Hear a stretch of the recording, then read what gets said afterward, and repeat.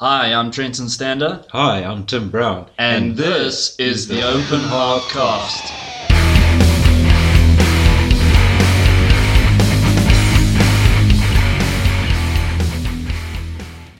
And 3, 2, 1. Welcome to episode 16 of the Open Hearth Cast. We're going to, I'll tell you why in a few minutes. Hold on. Okay. This is what I've thought of. Right, so this is going to be episode 16 because some shit went down at Dex, man. Yeah. So we'll get to that in a couple minutes, but we will be sharing the audio from the interview that I did with David Hula. But we'll talk a little bit more about that later. Okay. But we're going to have a section in here where we'll cut to that and we'll introduce that a little bit later. Okay, that's cool. Yeah, that sounds like an awesome idea. Yeah. I didn't think about that, but then again, I don't really think that often. Well, you know, it's a dangerous thing to practice. Thinking. Yeah, because I was listening to Alan Watts, and apparently, if you want to become like the wind and the art of not doing anything, you shouldn't think, because you're just going to make yourself dumber. I don't know. Or you well, yeah, it's fucking confusing shit. Thinking is a thing that a lot of people should do more often, because you'll get better at it, hopefully, eventually. Yeah, some people, there's just no fucking hope there. Yeah. Sometimes I wonder about myself too. But I mean, yeah, you can definitely overthink things for sure. Like, I don't know. This is another different topic entirely, though. Yeah. So Dex. Trenton went down to Dex, the lucky fucker. Yeah, it was lovely. It was absolutely lovely. We were there for the first day. We didn't attend the second day. We had some other stuff to go and do. Well, it was like a holiday / night show thing. Yeah. So I went with my good friend Dean Becker, and it was temporary stand-in host. Yes, temporary stand-in host. He did an awesome job of being a good man when I needed his help, and making sure you didn't die. So and making sure I didn't die. And David Hula also made sure I didn't die. So shout out to David. But basically, so we went to the Durban Easter Knife Show. Met Dave. Didn't know a lot of the guys there, but I knew some of them. Okay. I can't recall all of them, but I have met them before at like Brooklyn Knife Show and all of them. So yeah, I mean, obviously Stuart Smith was there, Niels was there, of course. Henning wasn't there. No, Henning Wilkinson. Yeah. No, he wasn't there. Okay. There was Henny Duplessis. Wow. What an incredible dude. What an incredible dude. He's just so fucking humble. And he's so incredible at what he does. Like, his knives are seriously impressive. Yeah. Like, I'm not too familiar with, I know the name, I can't put pictures in my head at the moment. Dude, I've got them branded into my brain. Like, speaking of shows, I was speaking to my parents the other day, this week. Apparently, the knife makers in PE are going to be having a show coming up soon, because they use the hall at the old age home where my parents are. Okay. Out at Schoenmakers Corp. So that's when we have some more details, we'll pump that out. So anybody who's in PE, there's a knife show coming up. Go support the local knife makers. We just had to take a quick break there. Unforeseen things. But yeah, we're back. We're back. So the last thing we were talking about was supporting the guys in PE. There's apparently a knife show coming up about that. Yeah, when we got more details, we'll put it out there. Yeah. So yeah. Yeah, it was a great experience in Durban. It's a lovely place. I'm sure there's some really dodgy places like everywhere, but yeah, it was a nice area, nice venue. So yeah, big shout out to all the guys involved, all the guys and gals involved with the Durban Easter Knife Show. The organizing of it, Neil's one of them. There's many more. I'm just not aware of them all, but huge shout out to that show. It's great. Yeah, because I think the Durban Easter Knife Show has now fallen under the same banner as the Brooklyn Knife Show. Yes, so I think we spoke about that on the last episode. Yeah, I think so, but we don't remember because we have corrupt sectors. The hard drive's not working so like. Yeah. So it was great. Was really incredible. Niels won Best dagger, of course. Of course, yes. He won that big flippin' best art knife as well. Best art knife, okay. Best art knife. So, yeah. Stuart got, brilliant. I think, best forged knife for his Bowie. I think he got one or two. Didn't David also get one for the chef's knife? David did, for sure. Yeah. He also, who else was there? Henny Duplessis also got a couple. And it was great. So there a lot of guys did really well. Yeah, so while Trenton was balling down there in Devon. I went with the wife and some friends of ours to Klein Kariba up there near Warmbouws and spent some time, chilling in the pool, did some running, bought a farm there, wiped out on a Jeep track. Yeah, my arm is less a bit of skin, quite a bit. Yeah. But it was fun. Fun time. Nice, relaxing, just to refresh the brain a bit. Because it is slowing it down a little bit with age. Yeah, well, it's always good to take a break, isn't it? Yeah. So the getting back to the interview with David Hula. Yeah. I think we'll take this opportunity to introduce that podcast.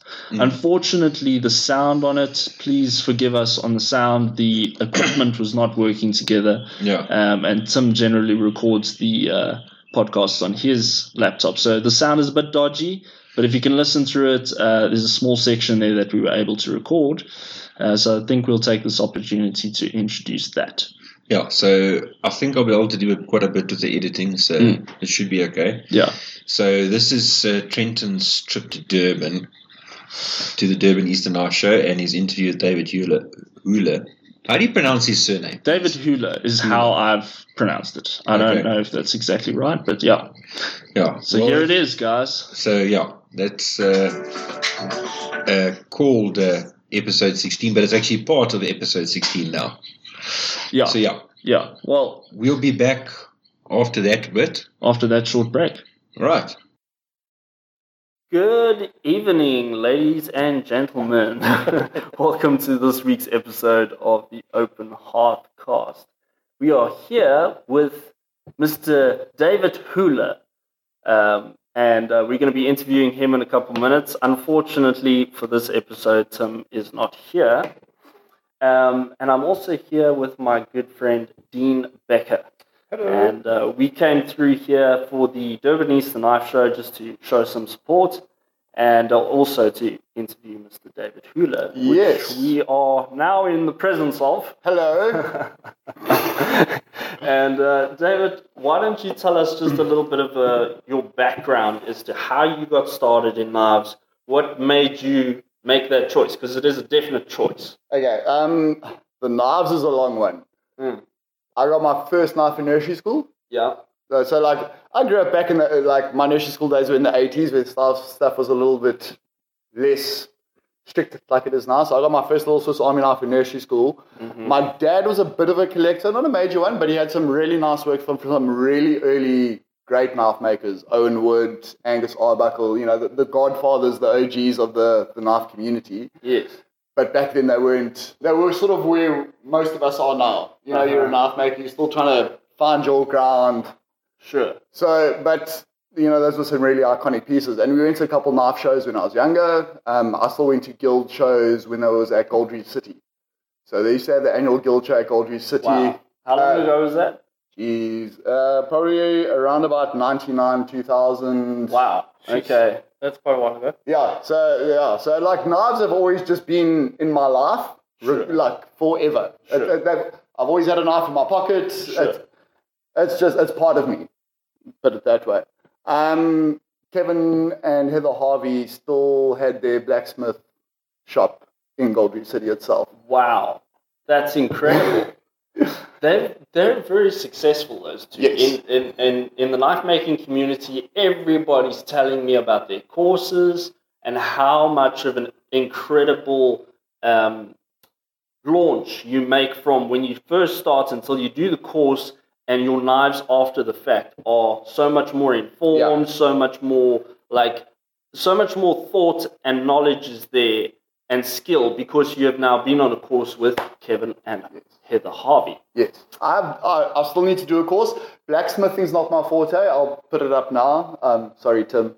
Don't hate me. Don't hate me because you ain't me, brother. Yeah, dude, please. But I'm a stock removal guy. I like stainless. I live at the coast. Rust is just everywhere. It's a lot of PT for me to do it down here. Like, respect to Devet van Sale. Yeah. Because he's doing the most amazing work at the moment and he lives also on the coast. But, so I want to do a course, but it's a lot more blacksmithing orientated. Sure. Saying that, the knowledge I could gain on handle fitments and all the other stuff from the blade down, should I say. Sure. So, like, the reason those courses are so amazing, Kevin and Heather have made all the mistakes. Yeah.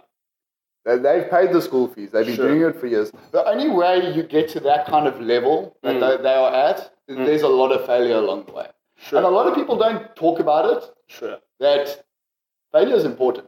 It's because you got to get through it to get higher. You can't just stay on a constant. So those courses, what they do is literally stop you from failing in a sense. Yeah. You're picking up all their knowledge. Yeah. It just speeds up the process. 100%. Like one of my biggest drawbacks here is I make knives in a lot of isolation. Yeah. You know, I don't go visit a lot. We got a local knife club and stuff like that, and we get together and stuff like that. Yeah. But I've seen the same guys. I know the same things. Yeah. You know, I need more knowledge, and I've almost hit a wall where, okay, right, what's next? I'm starting to circle the drain. Yeah. In a sense. So those courses, that's where they, and I would even gain huge benefit from going to a thing like that. Sure. Any knowledge. Sure.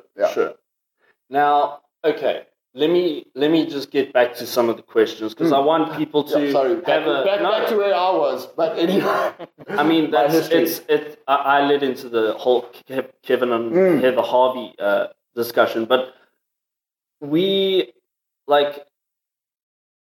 when we decide that we want to become knife makers, whoever you are, there's got to be a definite history, and that's what I want to discuss a little bit more. Is like, at what point did you start showing interest in knives when you were a kid? I've always had knives, so knives have always been there. The real difference, I think, was I always knew I wanted to grow up and make knives. I used to make knives, I used to bug around in my dad's garage. Yeah. You know, we used to have an anthracite heater. Okay. And I can still remember going to Arlington Steel in the south of Joburg, buying a length of mild steel, didn't know any better. Yeah. Stick it in the anthracite heater, had a railroad track in my dad's garage, and I pounded on the thing. Wow. This is my childhood. Yeah. I can remember taking spiked fencing and making tomahawks out of them. And wow. That's pretty cool. Dude, I used to make throwing spikes out of big tent pegs. Yeah. I can remember sitting there bending out and making a throwing spike. Yeah. Right? I was a bit strange. Yeah. I was knives, always knew I wanted to be a knife maker. The problem is, I thought that's something you do when you retire. Sure. You know, you got to find a job. Yeah. Do the job. Yeah. Save money. Yeah. Retire. And then you get to do what you want. You know, knife making was never needed to, I always wanted to, but it wasn't a have to do now. Yeah. Yeah. Because that wasn't an option. Where now it's more of an option. It's out there. You know, you can become a knife maker. Fortune Fire has done phenomenal things for the hobby. You know, I don't watch it. Sorry, I don't. I used to be a chef. I don't watch cooking programs. Yeah, except for a select few. But we'll get into those. It's done great things for the hobby. It's opened up the fact that this can be a life choice. Yes. Where I was not in that school. My buddy was old school. Company man. Yeah. So I wasn't great at school. Yeah. School sucked. So chefing. I get to play with knives all day. Yeah. I love cooking.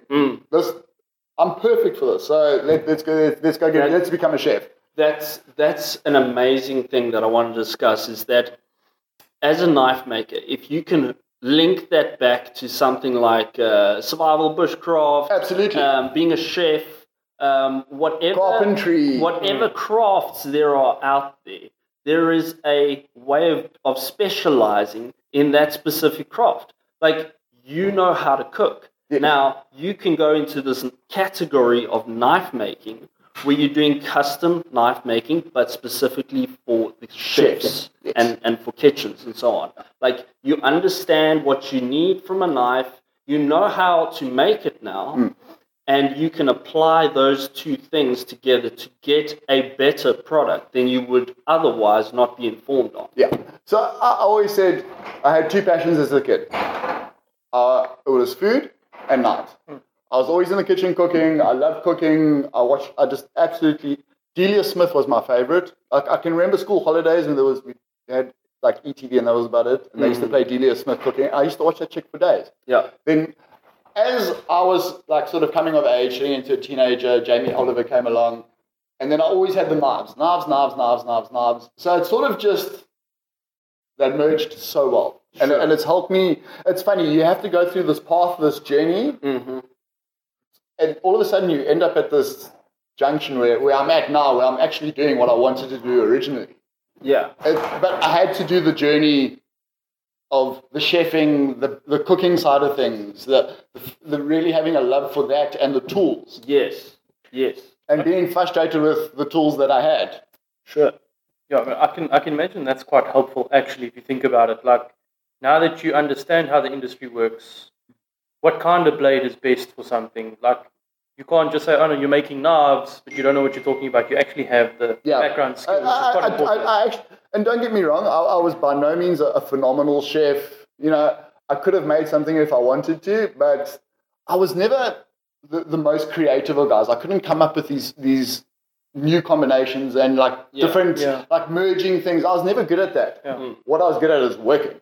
I was a whacker. Yeah. Like, dude, I always said, like, you don't have to be the best, but you must just outwork the oak next to you. Yeah. So I just worked hard, and that's why people love me, because you have the creator, the exec chef, the boss. Sure. They bring down the creativeness, and you just execute.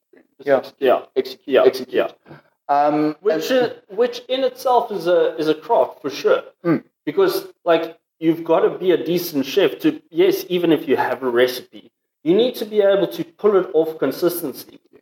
And it's the same with knife making. You need to understand the process, individual process to get a better product.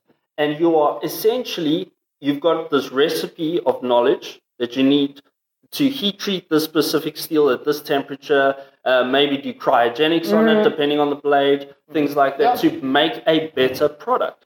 You need to have an understanding of how to hold that knife, how to use it. What specific industry is that knife in? Yeah. Is it for the working man? Is it for the bushcrafting guy? Is it for the chef? Who are you selling to, dude? Who's your market? What ergonomics are needed? Like it's an entourage of knowledge and how to execute. It's exactly that. It's execution, dude, and that's why I did well. I executed. Yeah. You know, and that people say like, "Geez, you make a lot of knives." I'm like, I don't think I make a lot of knives. I still think I could make more. You make more than me, for sure. No, I make a fair amount. I by no means say that I'm a slacker, but it's just because I've worked in an industry where it's all assembly, it's manufacturing. It's some days you have to cook for 10 people, some days you're going to have to cook for 500 people. Sure. You got the same amount of time, but you have now 50 times the output on this given day when you have to do 500. Yes. So you just look at your processes. How do I do it faster? How do I trim off every little second? How do I grind? Right, what is the status of grinding at the moment? What is the current theories on grinding? And you start researching, how do people grind chef knives? And you go down that rabbit hole. Yeah. So I literally I almost had to like reinvent, I'm not saying innovative or anything, but I grind a knife a lot differently to most people. Yeah. Just because not so much through personal experience in the kitchen, but just trying to absorb knowledge from other knife makers. How do other people do it? We live in this phenomenal age now where you can reach 1 million people tomorrow if you wanted to. Yeah, sure. Social media. There's so much knowledge out there, but sometimes we don't take it in and realize that it's free. So I just started sucking in as much as I could. Yeah. My wife will tell you, when I get into something, I get a bit obsessed. It's ADHD, dyslexia. It's hyper-focus. Yeah. So you dive down that rabbit hole, and you need to experiment when you're making the knives. You need to test. One of my biggest failures and one of my greatest successes was when I actually decided to make that leap of full time. Okay, so let's backtrack a bit. I started making knives 6 years ago through just chance coincidence. You know, I always knew knives, always loved knives. You know, always had the dreams of. I had 1 or 2 oaks that I knew in the distance. They were starting to make knives. And by chance, one of my mates said, "Hey, a friend of mine's dad makes knives, and he's in Bolito." I'm like, "Fuck." Yeah, get on there. What's up? The dear friend Terry Smith. And I went into Terry's workshop, and it wasn't what I thought about a knife workshop. Yeah. Yeah. I had background knowledge. I'd been to shows. I knew what knife. You know, I'm used to big grinders, and Terry, bless his soul, I love the name to bits. He had this little 1x30 where we all started. Yeah. And a drill press and a vise, and he was doing the most amazing stuff. And I'm like, I wish I could do half of what Terry's doing here. Sure. Scraped some money together, grabbed a 1x30, a drill press. I don't think I ever finished a knife on the 1x30 because I'm like, this is cuck. This is fucking terrible. Underpowered. This is not what I signed up for when I wanted to make knives. Yeah. The problem is, a lot of guys who find themselves into knife making as a hobby, you know, oh cool, you can make knives, and they go into without any background shit. I had nothing but background shit.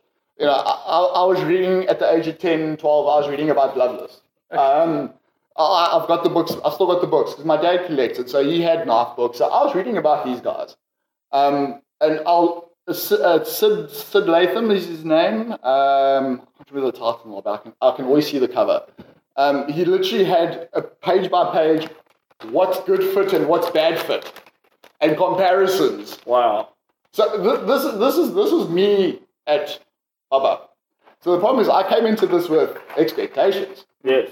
I knew what was good. I knew it was. Yes. But God, I couldn't do it. Yeah. I couldn't do it. Yes. Yes. That's the thing. Like, you can be, like, as soon as you're informed on something to a large degree, like, I've, been in the bushcrafting industry. I've been exposed to some knife making, and I've seen it for a long time. And I've definitely tried in the past, but I was more fucking around at that point. I wasn't really taking it seriously enough. I knew there were certain things about it that I needed to delve into because I knew about the subject. I just didn't know what it was all about. Yes. And eventually, over time, like dealing with Niels van der Berg, dealing with Tim Brown, dealing with my mentor, Jack Connon, dealing with all of these guys, I have now gained a bit more knowledge. And then I decided to take this more seriously and get into knife making as well. And I phoned up Jack. I got in contact with him.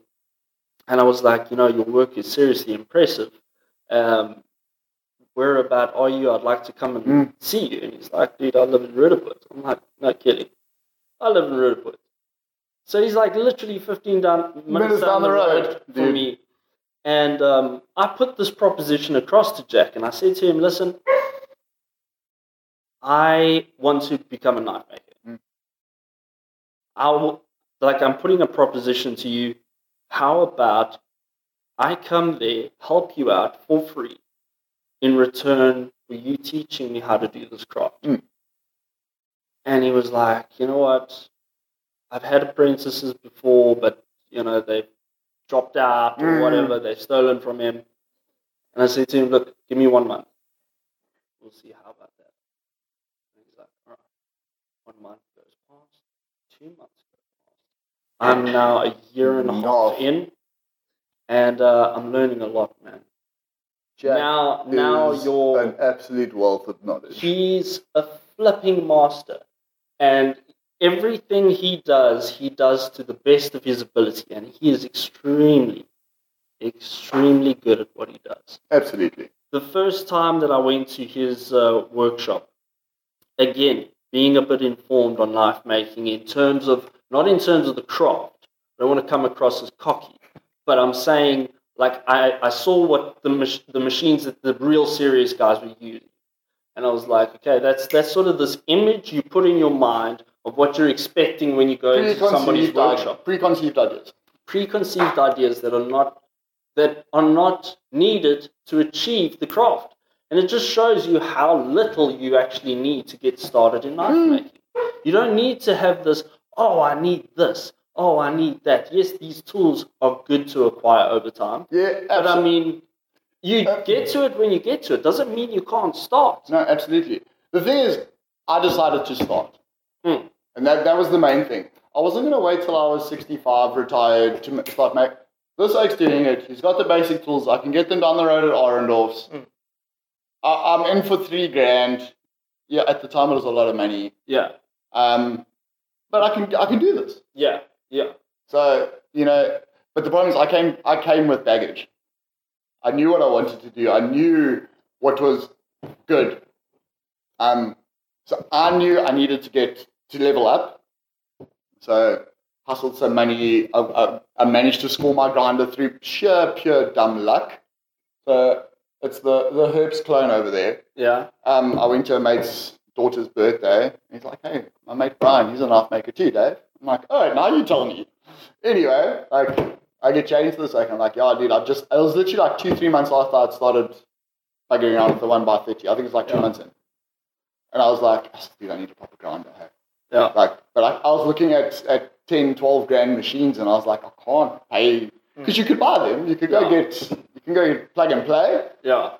There was one supplier. There was 2 suppliers back then. You had Herbst, the original guys, and KMTS. Those were pretty much.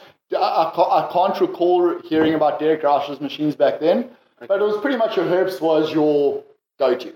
Right.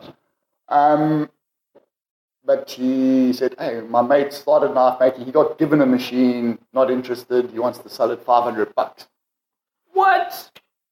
$500 for that machine? Are you fucking out of... I'm not done yet. I'm not done yet. Hurting my heart, bro. No, relax. Oh my gosh. The story has an evil.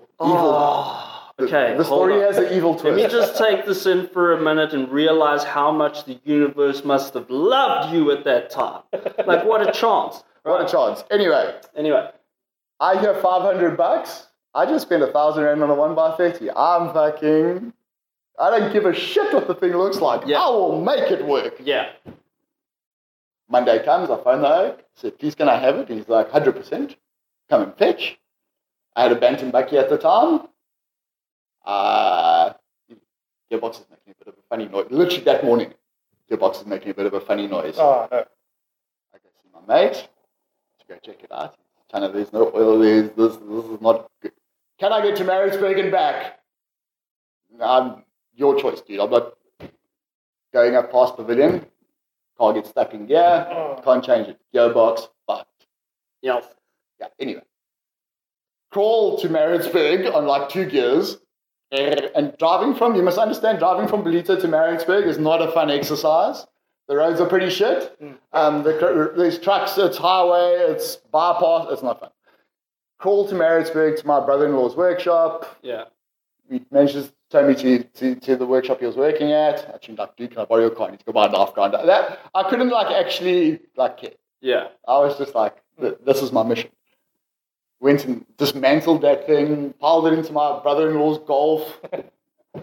I get back to my brother-in-law's workshop, and he's like, dude, gearbox toast. You're not going nowhere. This thing's fine. I'm like, he didn't say that. This is me paraphrasing. My brother-in-law is an absolute gentleman. Me paraphrasing. I've got a potty mouth. It's years of working in a kitchen. He's like, you're not going anywhere.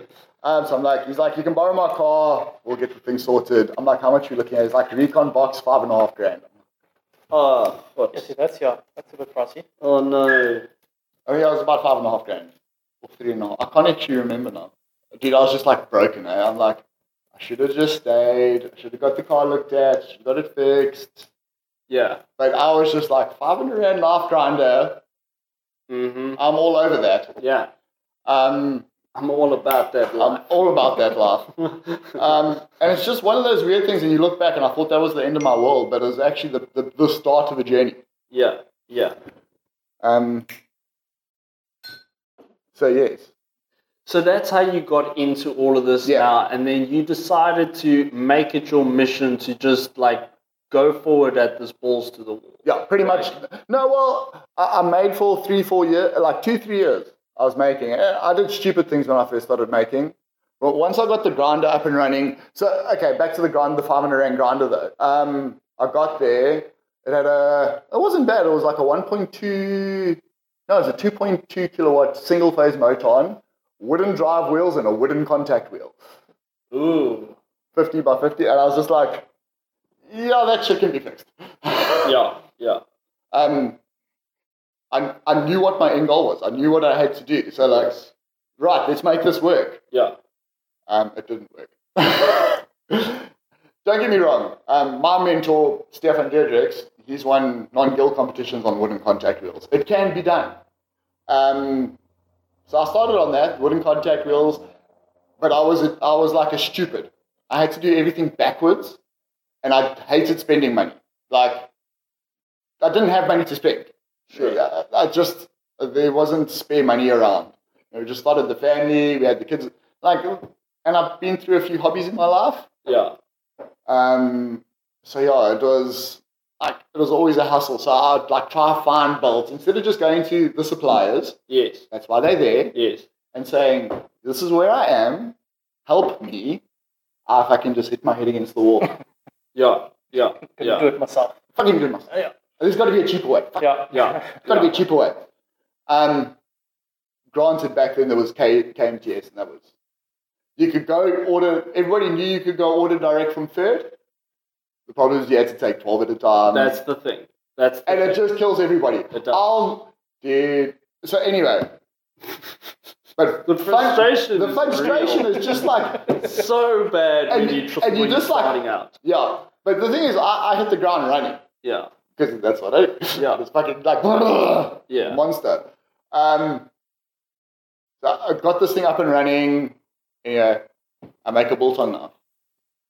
Nice. And my mates are like, ooh, I'm like, these are fun to make, they're quick to make. Yeah. All of a sudden, within my first year of knife making, I took an order. It was a combined order. It was 30 for a mate and 10 for another customer. So I had 40. And I had a 6-week deadline. Oh, wow. And you know, as a year into your knife making. Yeah, that's a problem. One knife is a struggle. Yes. Now all of a sudden I sat with this problem. Oh, no. Because here's the thing when you start out is that you careful so long on getting this grind just right. You're trying to make a quality of knife that looks somewhat similar because you're informed.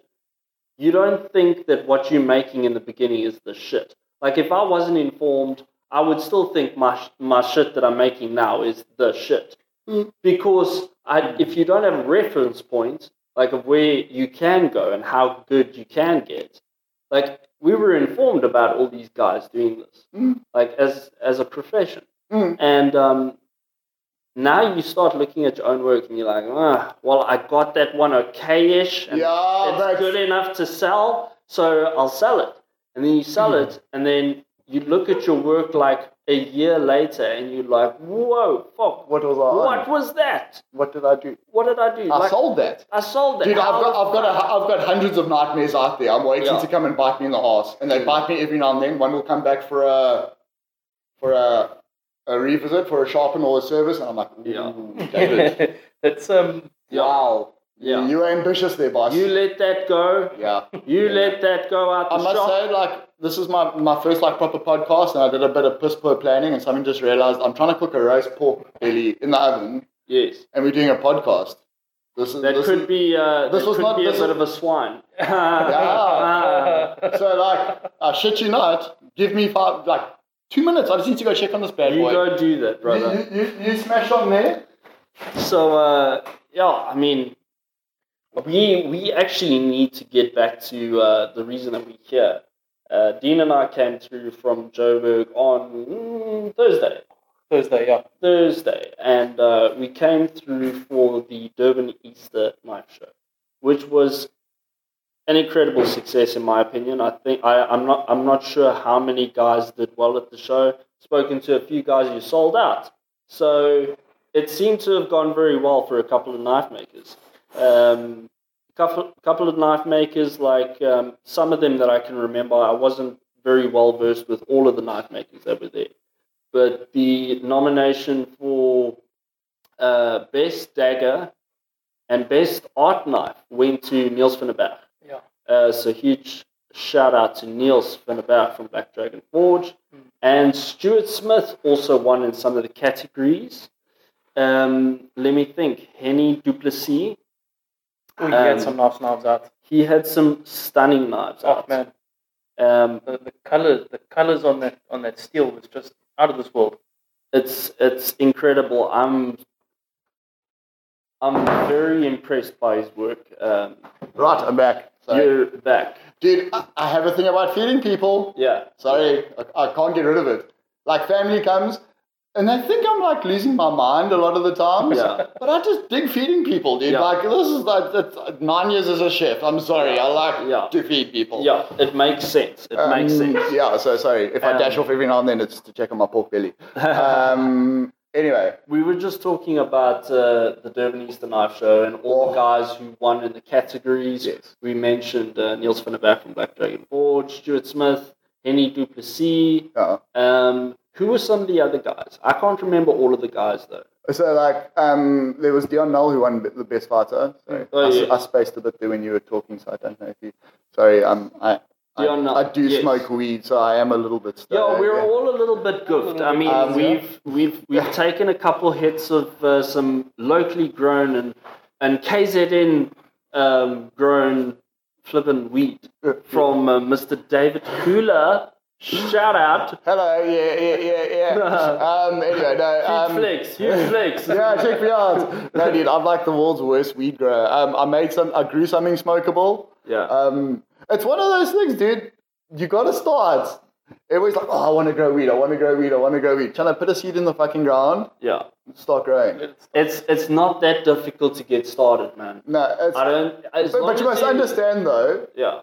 You're not gonna grow quality unless you really like. There's an art. It's like anything. There's an art to anything. There's an art to cooking. There's an art to knife making. Yeah. A lot of the time, I see life like that. Yeah. I don't segment things per se, and like to categorize people. But there's always those top achievers in anything. Yeah.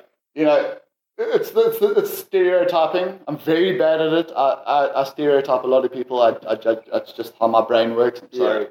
Yeah. But I always like to break things down. I need to see a plan. Yes. I need to know the steps. It's your process of understanding things. So, like, I see the world as you're any group, no matter what the facet, no matter what the discipline or nothing, you'll always find the same type of people for the group. Yes. The top achievers, the masters, the old bullies, the novices, the cocky jock. Yeah. You know what I mean? I always sometimes see the world as like a typical teen movie, dude. And you can do the jock group and the stoner group and the same thing breaks down for any discipline. Yes. You'll find the masters, you'll find the experts, you'll find them. Yes. And you got to track those boys down. And that's what I love about decks, and that's why I do decks. I don't do decks to sell knives. Okay, that used to be the thing when I used to do decks. I'm full time now, so fuck it. I'm there to sell knives. Don't get me wrong. Like, I'm not saying I'm all about airy fairy. This is great. Like, you got to sell some knives. I've got bills to pay. This ain't no joke now. This isn't a fun little hobby. You're making a life choice. This is me now. Yeah. This isn't, I had a bad show. It's like, fuck, I had a bad show. Yeah. This isn't good. What is my plan going forward? Yes. And I remember like doing decks as a hobbyist knife maker. Yeah. And I would just obviously go to Dion, who Dion was at one of the very first decks I went to when I started down this journey of I want to make knives. I remember looking at his knives and just being blown away. I can remember Kevin Harvey and Heather Harvey were there. Yes. At that Dex. It was like one of the last like great iconic Dexes with like some of the big guys. And I walked in there with a bag of Owen Wood and Angus Arbuckle, a snotty little teenager. I was 20-something at the time, but I was a snotty teenager. Trying to find, and they were all under one roof. So my main thing for Dex is, like, I go to like, where are we? Like, right, I need some help here. How do you do that? Like, and this year was a bit more casual. I didn't have to do that because I'm very honoured to have Dion Noel spending a week with me. Yes. I picked him up on Thursday. We spent the last 2 days sharing a table at the show. And for me, when I started down this journey of becoming a knife maker, I remember looking at his work back when SA Blades was still going. Yeah. You weren't around for those days, eh? No. But I'm sure you've heard the name come up a few times. What's this again? The forum. Old school forums. SA Blade Forum. I've heard about SA Blade Forum. Yeah, dude. Sorry. So on the laptop. Ashing on the keyboard. Ashing on the keyboard. Bad form, boys. Yeah. Should have tapped that before I passed it. My apologies. Come on. Let's not act like flipping rookies here. Dude. Like, we know what we're doing. I'm not going to lie. Like, I've always listened to podcasts, but generally, I'm a visual person. Yes. I like to watch. I'm getting better at audio. I'm not going to lie. No. I like to watch. That's what he said. We're not going there. Boys. Back, and this is exactly what I was going to start talking about. And you watch these podcasts, and like Joe Rogan, prime example, and they're like so fucked out of their brains. Yeah. And shit just goes pear-shaped. Yeah. And you're like, dudes, bring it back. Yes.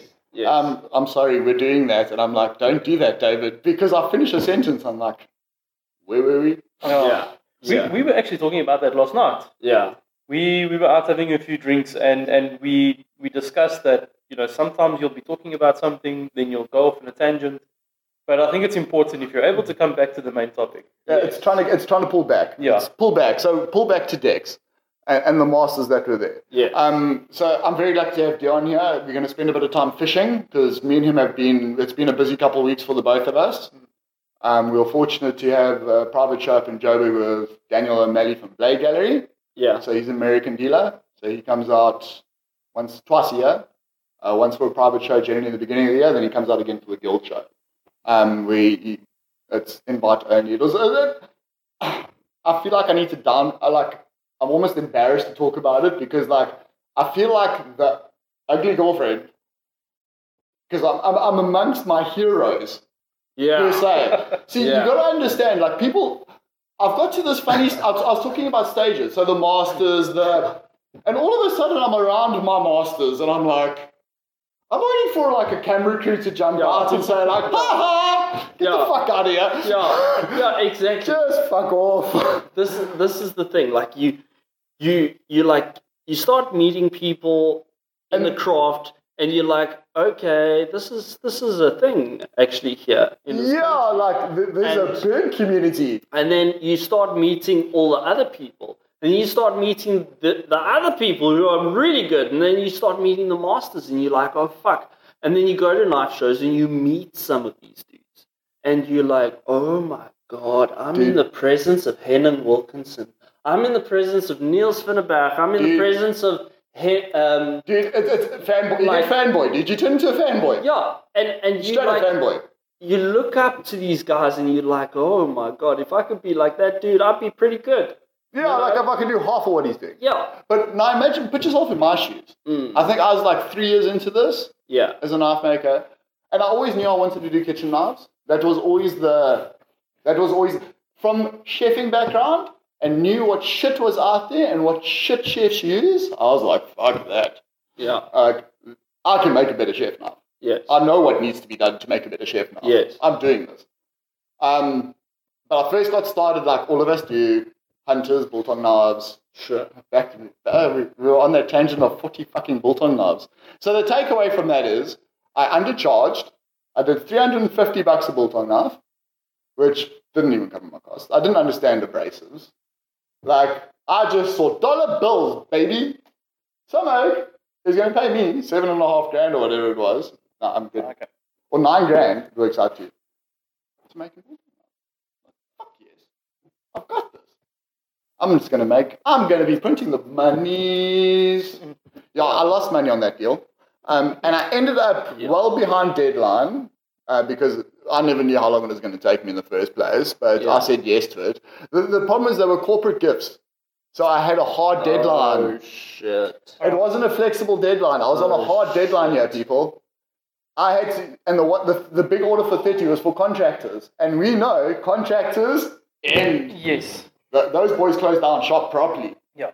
I had a hard deadline. I had to deliver. Yes. Did you get it done in time? I took 2 days off work.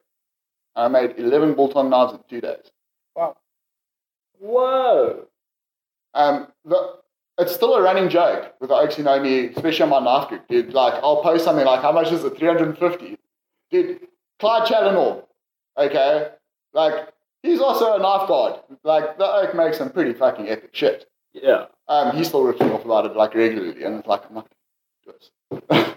But the fact that I'm still chatting, the fact that I'm in that group freaks me out.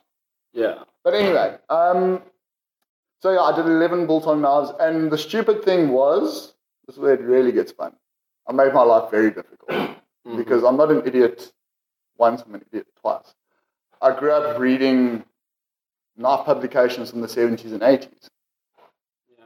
Shit was mirror polished. Motherfucker, all 11 of those fucking bolt-on knives in 2 days were mirror polished at 2,000 grit. And hand polished and hand sanded till, because I couldn't grind. I couldn't do the work on the grinder. I was sitting there for hours like a durs, hand sanding. Dude, I got it down. I could do a bolt-on knife from a heat-treated blank in 3 hours. Yeah. Like, excluding waiting for glue and shit like that, work time 3 hours. And that was mirror polished done. Because I had to. And this is why I'm going back to the chefing thing. This is where I come from.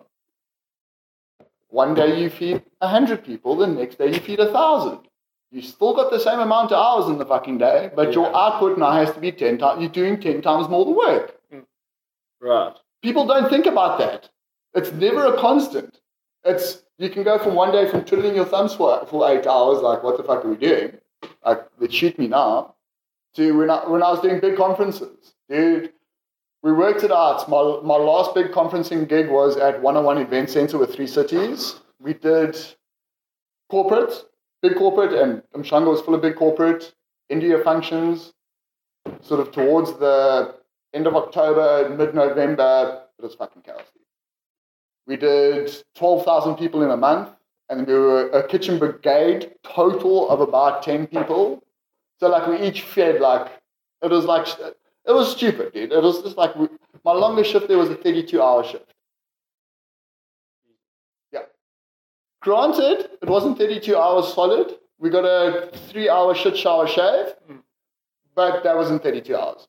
And it's hard labor the whole fucking way. On your feet the whole time. Dude, it fucks with you like you have no idea. So I came from hardship. Somebody's... It's oh, hello. It looks like it's just kicked in. I've had some psilocybin. And I'm feeling like life's just got a little bit interesting. God is preaching to me right now. Like this existential human being. I'm very sorry. I can't believe I have Dion now in the room over here and we're getting fucked up on weed and mushrooms.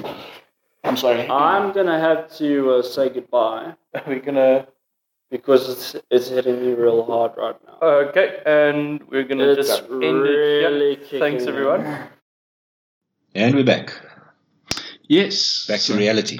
Back to reality. So, unfortunately, we had to cut the interview with David Hula a bit short, which I feel really bad about.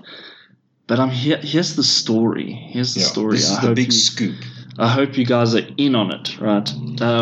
So what happened is... David, myself, and Dean, we were sitting in the workshop there, and I'd spoken to David about doing some psilocybin, and that's shrooms, yeah. And these particular shrooms were called the Golden Teachers. Okay, that's interesting. And so So Dave like grinds the stuff up, and he hands me a dose. And he's like, "Yeah, this stuff is 1 gram." First of all, let me just backtrack here a little bit. He grinds these mushrooms up, and he like puts it on the scale, and he's like, "Okay, so this is like 1 gram," and I'm like, "Dude, that looks like a really dodgy scale." And he's like, "Oh no, it's fine. It's not too bad. It's all right. It's 1 gram." So anyway, so he hands me a dose, and I look at it, and I'm like, "Is this going to be enough, dude? Like, it looks like a rather small dose." And he's like, "Oh wait, I think I've mixed that's my daily dose. That's because he microdoses on the stuff." So he's like, "So this is yours," and he gives me like double the amount. And I'm like, "Dude, this is a lot." He's like, "No, it'll just give you a little buzz." We just had a few technical difficulties there. We'll do back. So right. The dosage. So the dosage. So he says, "No, it's 1 gram. It'll just give you a little buzz." So I'm like, "All right. I don't know any better. This is my first time doing mushrooms, right?" So I take the stuff, I put it in my mouth, and I start chewing on it, and it just tastes like clean, strong weed. That's what it tastes like, with a hint of mushroom. Okay. Anyway, so I get the stuff down eventually. I'm like, ugh, like real gross. Anyway, so we start recording the podcast, and we had a great podcast with David, and Dean was a great sidekick for it all. Yeah. And so they've had a bit of weed. I've had a bit of psilocybin. You know, it's all good. Right? And we start recording. And 40-something minutes in, I start seeing, like, David's talking to me, and I'm still understanding what he's saying and so on, but like he's blurring. He's blurring. And I'm like, "Oh, okay, what's going on now? This is strange." And it's like things are slowing down. Okay. Like his movement's slowing down. And it's like, and eventually I'm like, "Oh my God, I am talking to another human being. Like, this is crazy." Like, there's this sense of appreciation about the world at first, about like how crazy is everything's just like, it's so crazy. Like, what the flip? Like, this is real. This is all real. It's all crazy. And eventually my mind got to this place where I felt like there was a God before me. Everything else was gone. There was just this person in front of me, this God in front of me talking to me. And I wasn't really understanding exactly where he was going with the conversation. And eventually I was like, "Oh, this is bad. This is going to be intense." I wasn't feeling well. I gagged a little bit because I was like extremely like freaked out about this whole intense experience. And while we're on that, kids, remember, environment is very important when taking psychedelics. So I heard I was freaking out, and I was stressing a lot. I was really stressing. And anyway, so eventually, like, Dean and David are like, "Ooh, something's just kicked in," like you've heard in the podcast. She's dropped. So anyway, I'm like, "I've had some psilocybin, guys, and I don't know if I can continue for much longer." and it's crazy. And I saw some very, very interesting things happened, and I saw some very interesting shit. And I experienced some very interesting shit, which is exactly what I was looking for. That was I can't say that was a great experience. It was a really good experience. And yeah, although I think the amount that I took should have been either less, or I should have been in a much more calm environment. For doing psilocybin, I think that it went relatively well. But yeah, I basically passed out, and I lived an entirely different life. Like, I plugged into another reality, and it felt like what was like 2 weeks. That I was just in this other reality. Everything was normal. Everything that was being like conveyed to me by people in my life. Like I knew who those people were, and I knew the things that were current in that reality. And it was so crazy. It was so crazy. And it was like, it felt like an extremely long time. I said to Dean, like, how long was I out? And he's like, dude, you were probably out for like 5 minutes. Jeepers. Before he was able to get me back to reality. And then after, like, he brought me back into this reality. I remember the last thing that was happening was I was talking to my eldest brother, and he was there in this reality. Jeepers. And we were having not an argument, but he was not happy about something, and he was trying to tell me what it was all about. But then I started like hearing Dean's voice, and then in the image it was being interpreted as this really important message trying to come through, and I was like, oh my gosh, what's going on? And anyway, so then I plugged into reality again.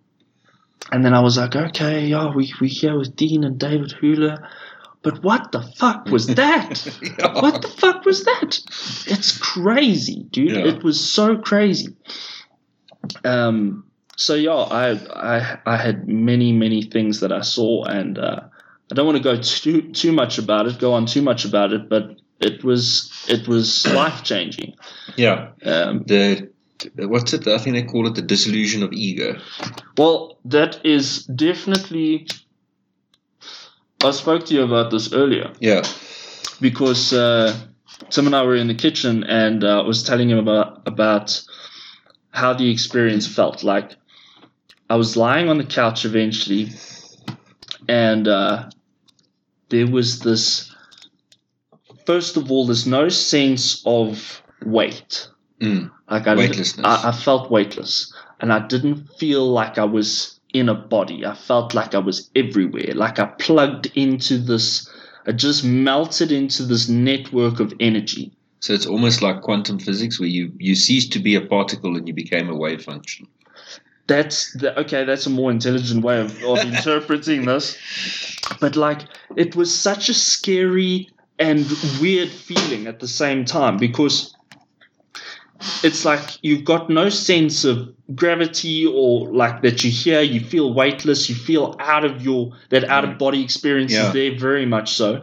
And I'll talk a little bit more about that later. But like, you feel like you're just part of everything. You've melted into this network of energy. And there's like, oh dude, I saw some weird shit. Like, there was this ever-changing vast shape. I can't even describe it. It was this ever-changing shape that you could see, but it wasn't small. It was enormous at the same time. Like, you couldn't see the ends of it, but you could see it, if that makes sense.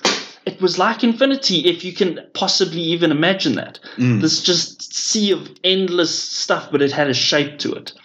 And it was sort of like a rectangular shape, and it was rotating.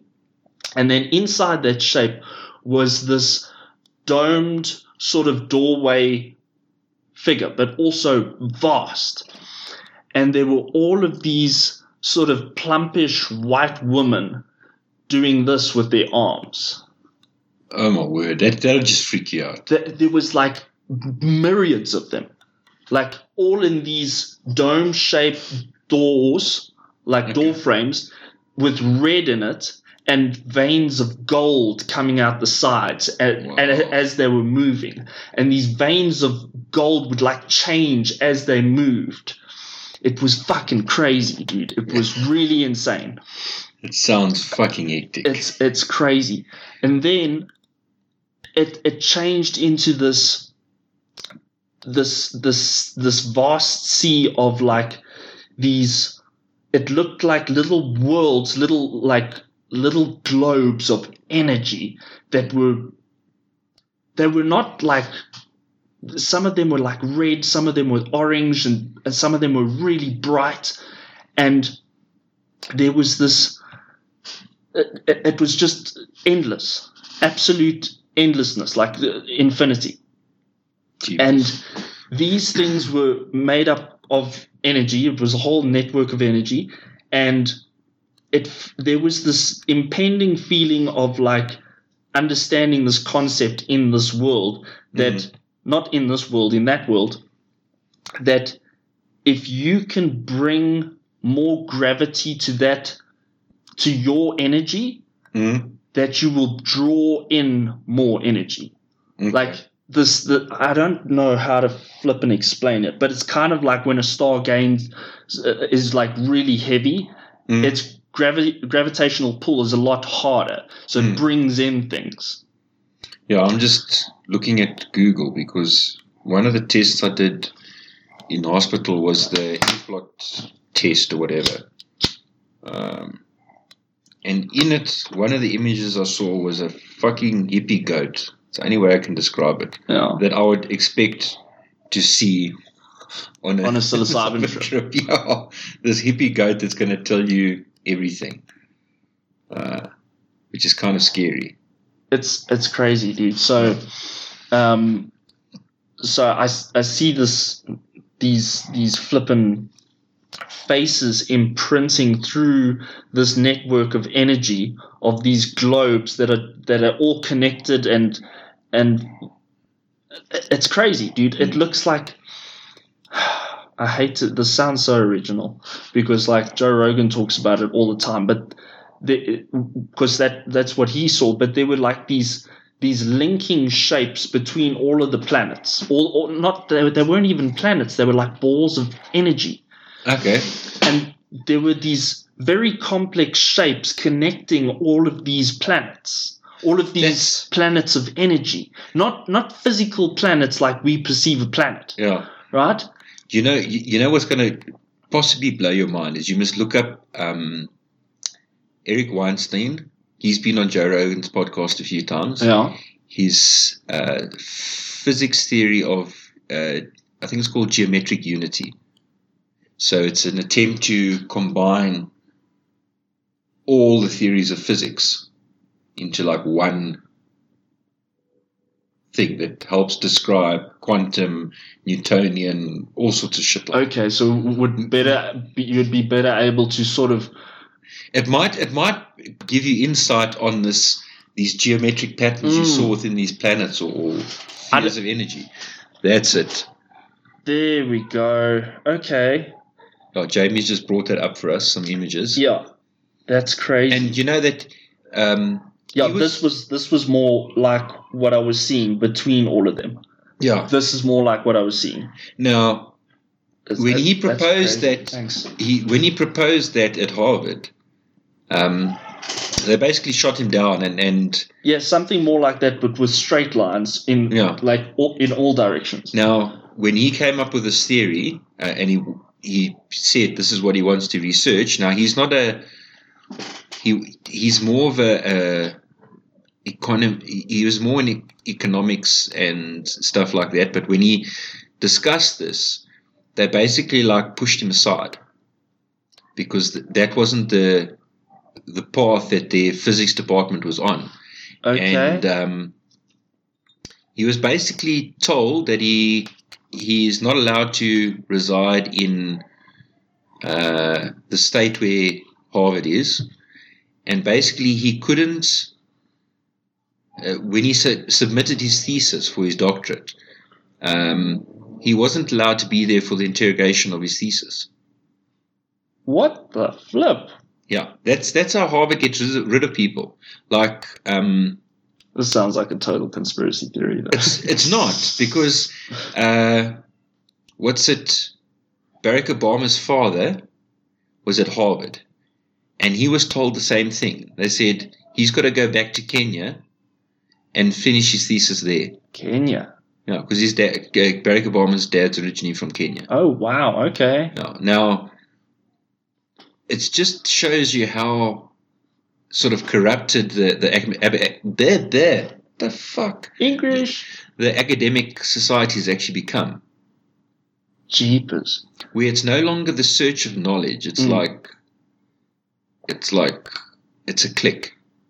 It's like, oh, we don't like what you think. So okay, well, that's an interesting thought. I didn't know that. Yeah, that's crazy. But that was on one of his Joe Rogan's latest podcasts with Eric Weinstein. You should actually go have a look at that for sure. I mean, if you want to talk about conspiracy theories or so-called conspiracy theories. Yeah. When he was at Harvard, these group of economists got together and they changed the way they calculate the CPI, the Consumer Price Index, so inflation. Okay. So they worked out that they needed, I think, 1.1% difference in order that the government theoretically has much more money than it does. And it means the social grants are less and taxes are more, some shit like that. Ooh, this is going down a harsh path. Yeah, so we'll leave that for more research because I listened to it and it's like, fuck. Starting to sound a little political, in my opinion. Yeah, and it's like, I don't want to go down there. It's like, as my ink blot test that I did in hospital said, I live in an alternate reality. Yeah, well, that's in my opinion, there could very possibly be that. Just hold it quickly. We just had to try and silence the dogs. The dogs are barking at the doors. Silence the hounds. Yeah. But unleash the Kraken. The Kraken. It was really, really great experience.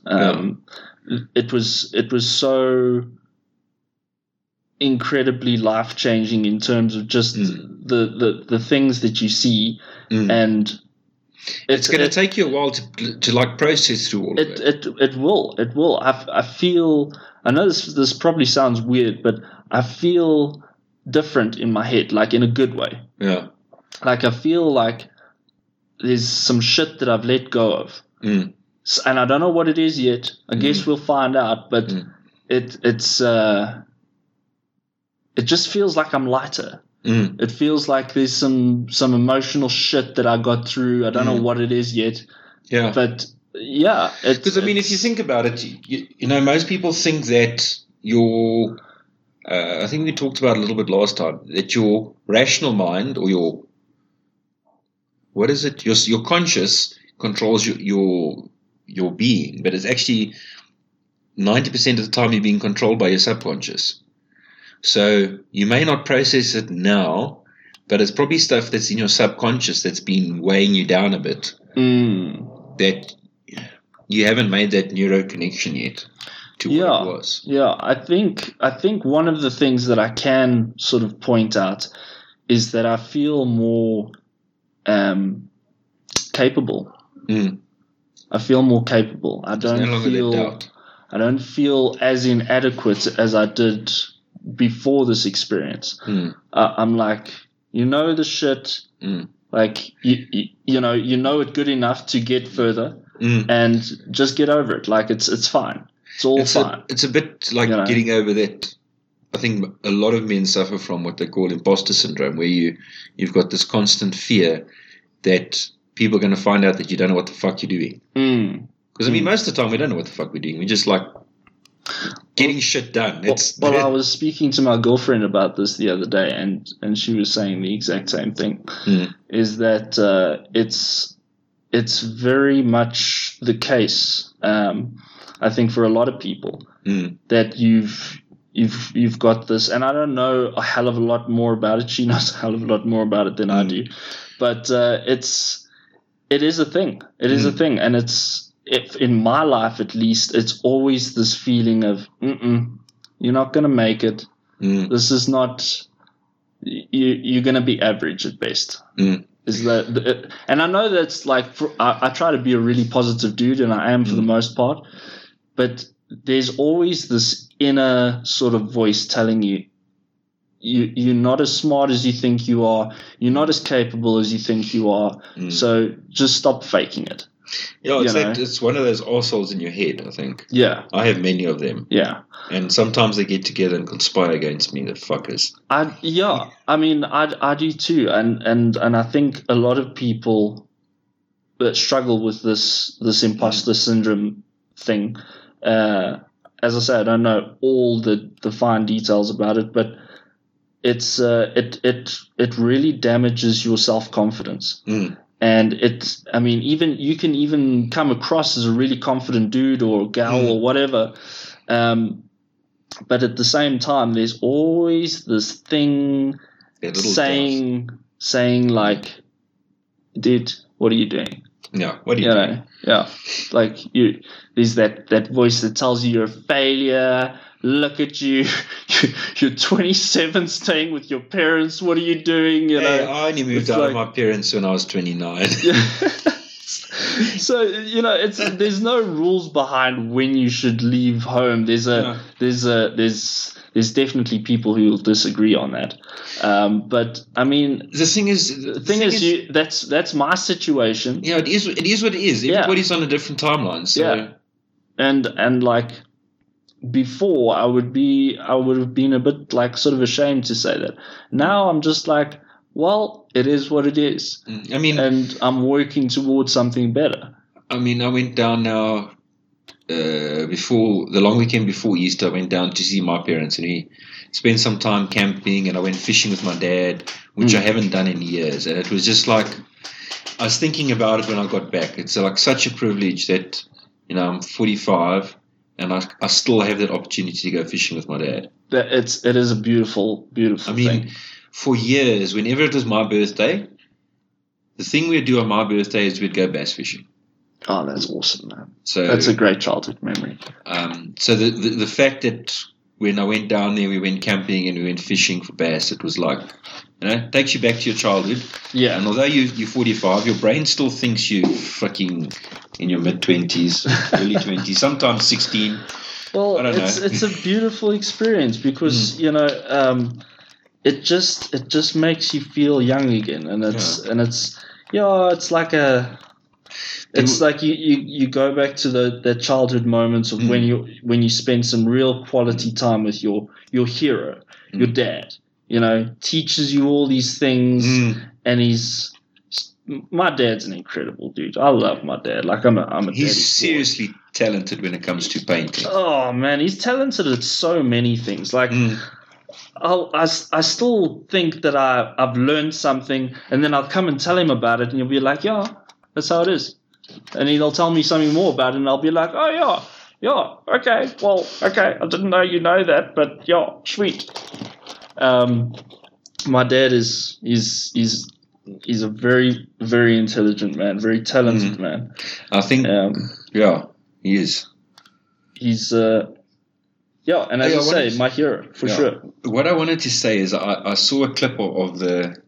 We're going to have to start doing push-ups if we mention Joe Rogan, because we mention him so much. Oh, damn. You're going to have to do some Thai kicks or something, or some Brazilian jiu-jitsu. I've got a punching bag here. We'll just have to hang it up. I have to do like maybe 5 kicks. Not tonight, bitch. Not tonight.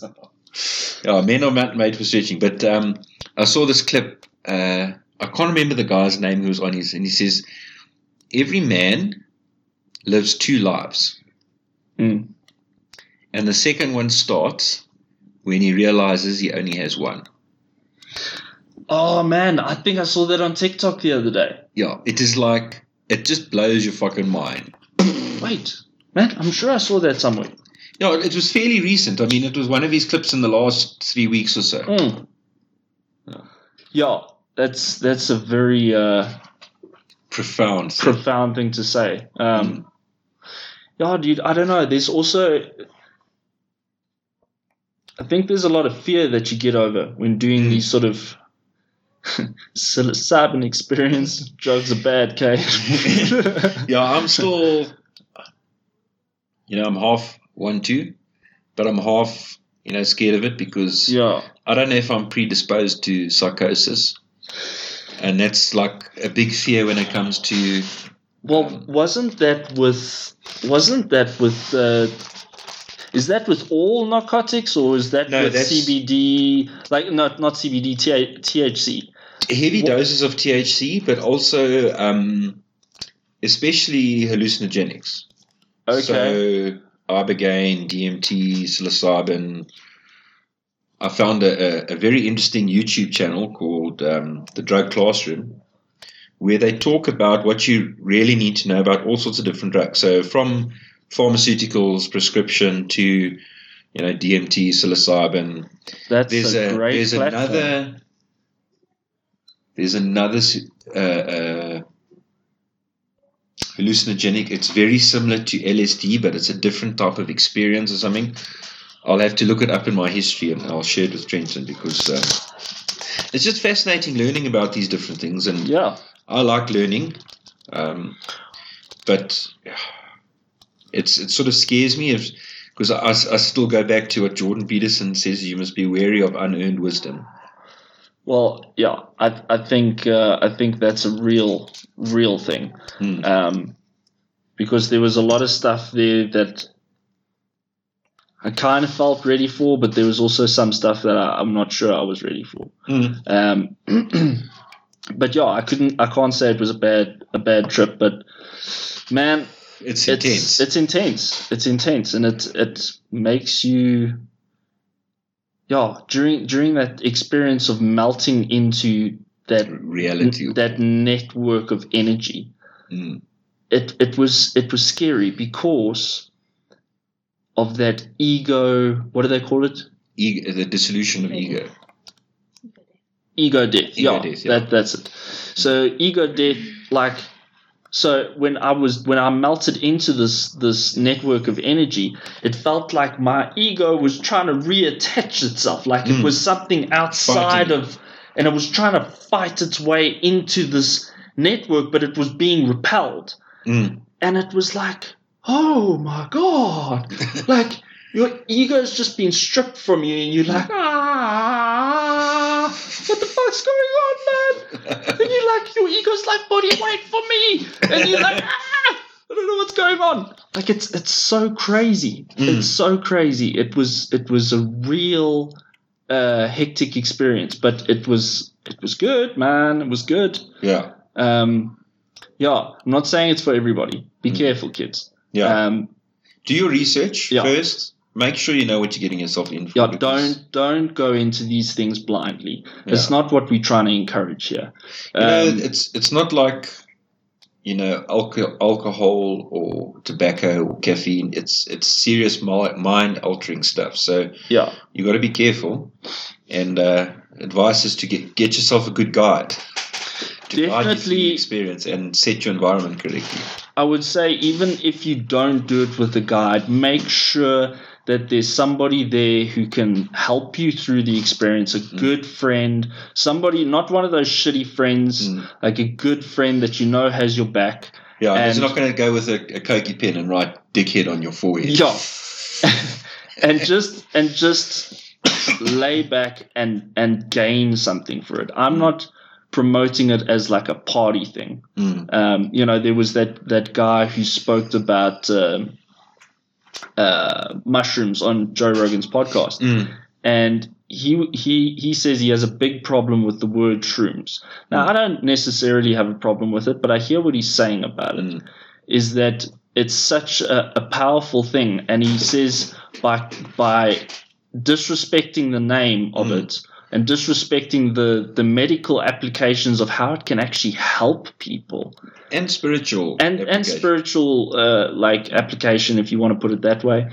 But by doing things like that, using it as a party drug, it takes away the value of the experience and of the medicinal qualities. And there needs to be a hell of a lot more research on all sorts of things. Yeah, especially this, because it was lost for from the 70s, so it's like 50 years of research that's been lost on the benefits of psychedelics because of the war on drugs.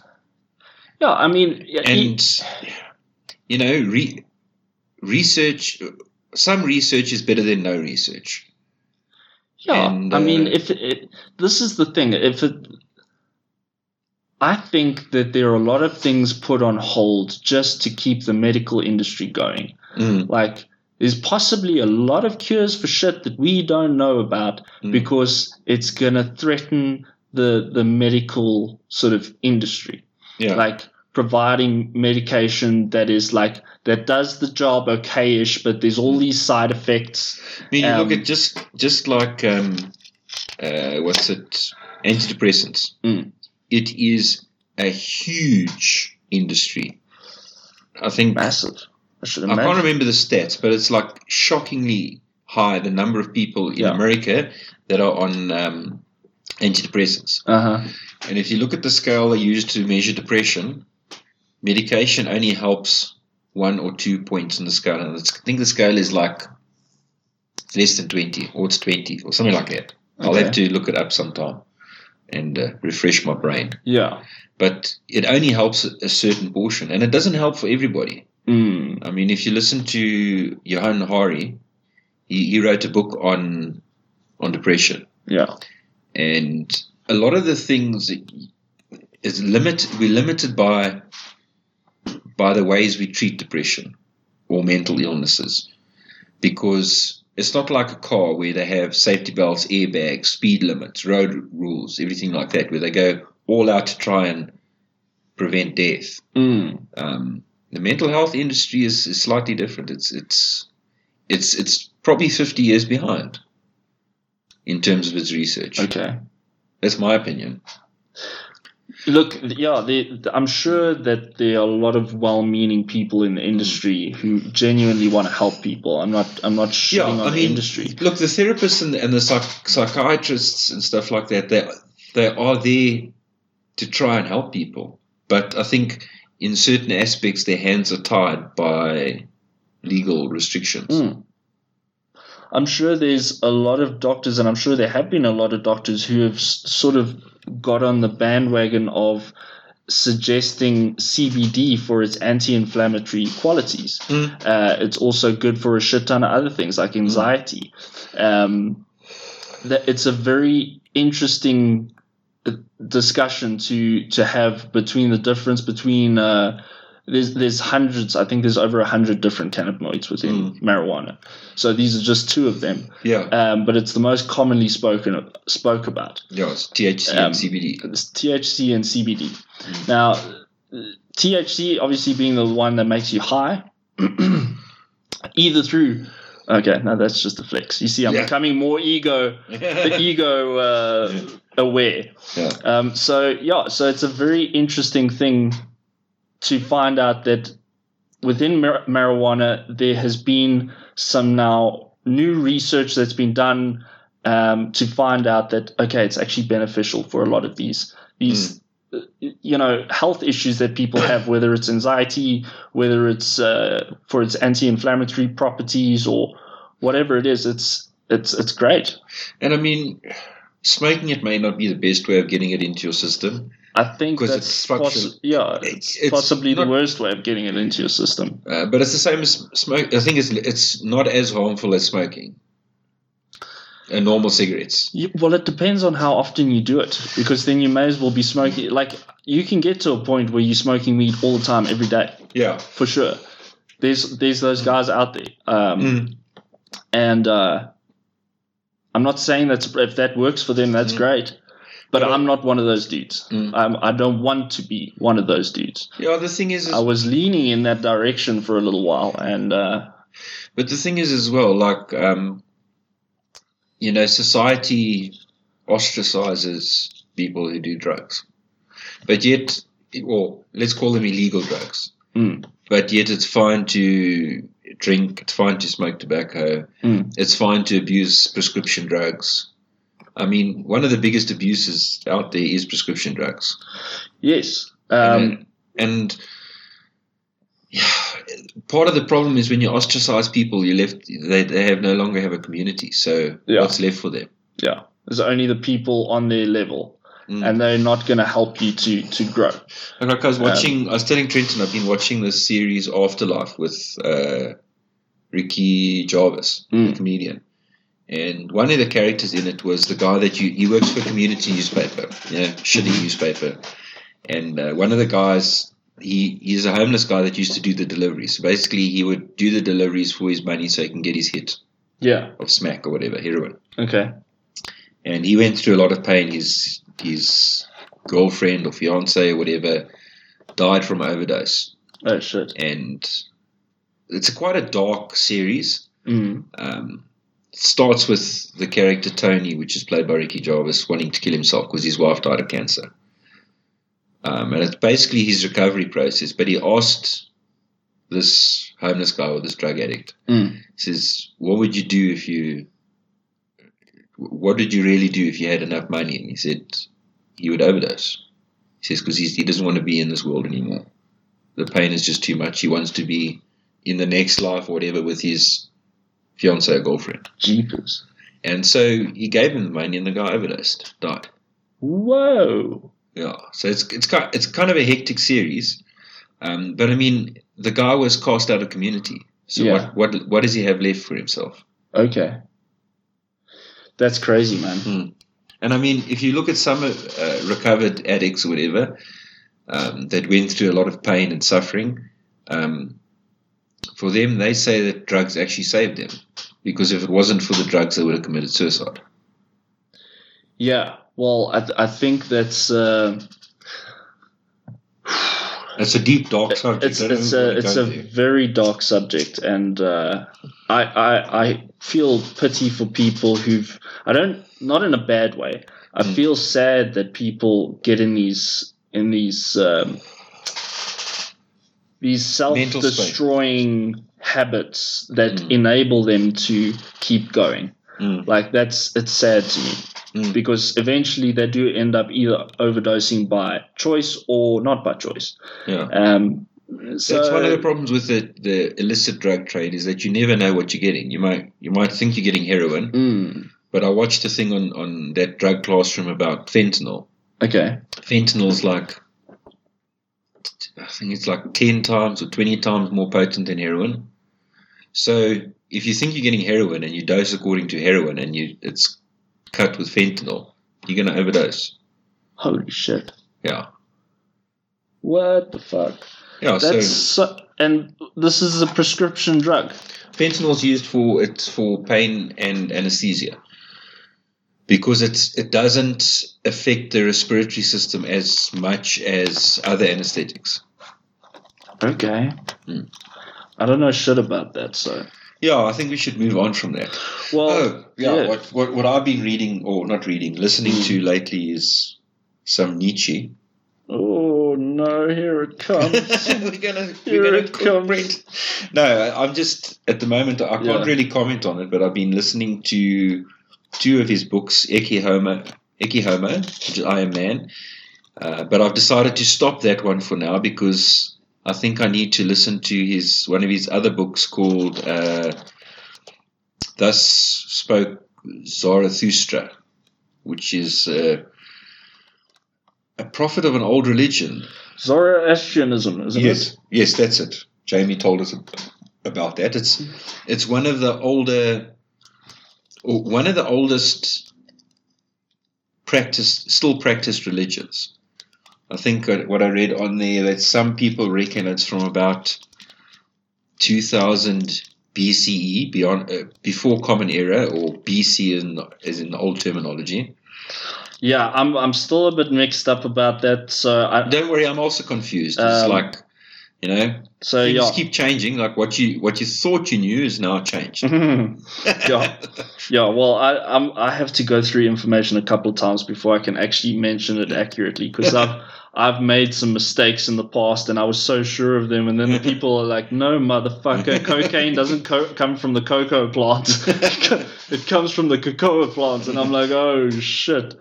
Anyway. So Zoroastrianism, you were talking about that. Yeah, and that comes from the Assyrian background, or is Persian? Persian. Is it the Persian? Yeah, it is the Persian. Isn't there some stories from the... Well, that's true. There's stories from the Assyrians that have made it into Zoroastrianism, which Christianity, if I remember correctly, Christianity was an off-branch of Zoroastrianism. It's quite possible. I think, religion is becoming more of a... There's just so much information out there, and I start to question, where organized religion says, oh, you can only believe this, X, Y, Z, because this is what's in our Bible or our Quran or our Tao Te Ching or whatever. Sure. And I think that's just too narrowly focused. I mean, I watched a video clip of a theologian, because they were discussing.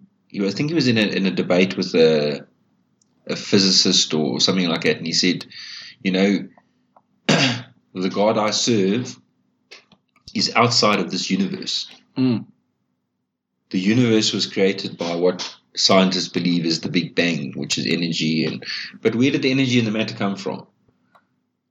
One of my astrophysics lecturers, he said he likes to believe that the universe is surrounded by chocolate eggshells with thousands of or billions of little astro sweets, those little chocolate sweets surrounding it. And he says you can't prove him wrong because you can't see to the end of the universe. Yeah. Well, this is the thing. It's like how can a mortal being understand an eternal universe, or even the concept of an eternal universe, or a finite universe? Like, we just don't fucking know. They say that they can see the light from the Big Bang Theory, and that is the evidence because it's the oldest light in our universe. But that's just the oldest light. I'm not a pro on this, so feel free to argue it, but that is my basic understanding of what they are talking about when it comes to the Big Bang Theory, is that they're observing this light, the oldest light in the universe, and that was caused by some sort of crazy amount of energy that banged the universe into existence. Yeah, and the thing is, we're limited by our mental capacity and by technology. It's like what we know about the brain is probably, it's not even a percentage point of what we don't know about the brain. Well, yeah, exactly. And I don't think as humanity we'll ever get to a point where we fully understand everything, because we're just not that clever. Well, how can you if you've got an eternal universe and you've got eternity? It's like what do you compute infinity? You can't. So if you're immortal and you've got what infinite life, you can just live forever. Okay. And you've got an eternal universe. Good fucking luck, China. Well, there was the one guy who was on Lex Friedman's podcast. This guy's I don't even know what he does, but he's fucking super clever. But he says no, he wants to live forever so that he can know and understand everything. And then Lex asked him, but why? He says, no, because he wants to know and understand everything. And he says, well, what will you do when you get to that point? He says, no, then I'll kill myself.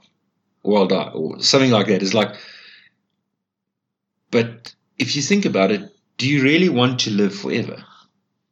I don't know, eh? I do. I don't. Why? Because if there was no end, then what is the point?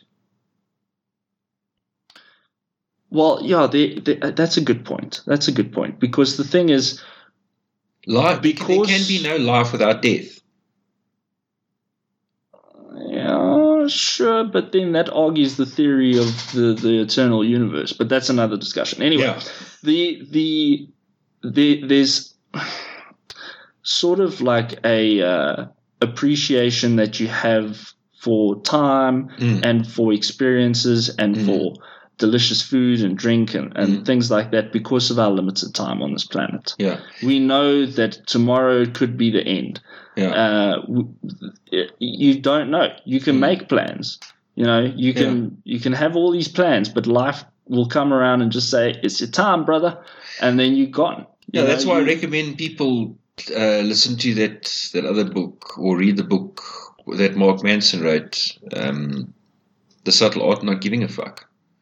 Because if you give away too many fucks, then you've got no fucks left to give. Yes. So you have to be wise with how you dish out your fucks. Yeah. It's like that song. Yeah, I've got no more fucks to give. It's brilliant, man. But it's oh man, it's so crazy because here's the thing. It's like, can you imagine, like, if you live forever and you get to know everything, Like, but like even that is like it's a stretch. Like for our minds to understand that you could understand every single thing there is to understand about the universe and the plants and the fucking whatever else is on this planet. Like there's so much shit. I mean, if you go down to the deepest parts of the ocean, we haven't really even explored that yet. Yeah. So I mean, that's just on one planet. If Elon Musk has anything to do with it, we'll be on Mars. Yeah. Maybe not in our lifetime, or maybe in our lifetime. Who knows? Dude, there was this thing I learned about today. It was on TikTok. There's this this guy was saying there's this not parasite, man. I'm not even sure what it was. There's this thing that looks like an alien. And he shows you under a microscope, and I can't remember what it's called, but it's made up of silica. It's made up of silica, and it eats sunlight and shits oxygen. What the fuck? Yeah.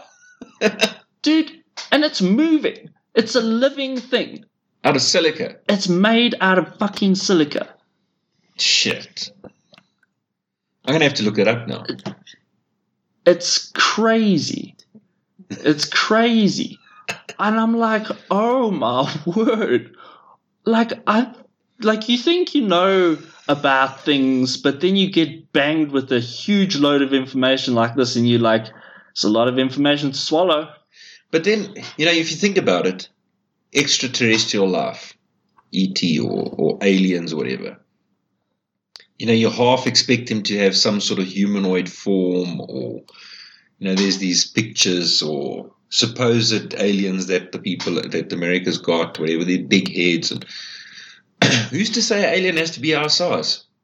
Yeah, exactly. It could be something gigantic, or it could be something so microscopically small that we don't even know it's there. Because if you think about it, the physics point of view, to transport something like 100 kilogram person to Mars takes a shit ton of energy. Now, if you take something that weighs less than a gram, it's a shit ton of energy less.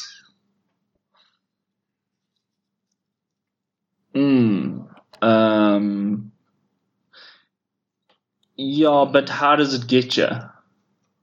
That's the thing. If it comes from outer space, then would it have to come on a comet or on a flippin', But I don't think we can comprehend it because we're limited by our understanding of physics. No, look, we don't see. So maybe they're not in our visible spectrum. Well, that's another thing that my girlfriend and I were talking about the other day, is that there is a certain amount, and I can't remember what the amount is, but there's a very narrow window of 0.7. 0.0035. Okay, that number. 0.0035. Yeah, percent of the visual of the fucking spectrum, the color spectrum that we can see. It's a very fucking narrow spectrum. So it's like, what else is there that we can't see? Well, if you think about it, animals that are active at night, they can see in the dark because they look in a different spectrum of light. Sure. And I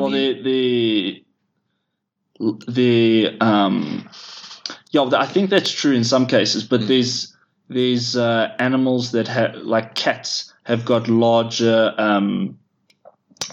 Their eyes receive light better and more efficiently, and that's why they can see in the dark. Yeah. Well, it's like I can't remember exactly the reason why, but before I worked for Denial, I worked for a company that we did a project for the artillery, which was an unmanned aeroplane or whatever. We built the launch and recovery system for it, but it had a camera on it that saw in the ultraviolet spectrum. And with that camera, you see a completely different picture. Yeah. So you can make out living and dead parts of a tree. Because I saw the video where they were flying over, where they do the long range shooting. So obviously when the rounds explode, some parts of the trees get destroyed. but other parts are still living. And you can see a clear difference between a living and a dead piece of tree in that spectrum. You can also see a guy sitting camouflaged.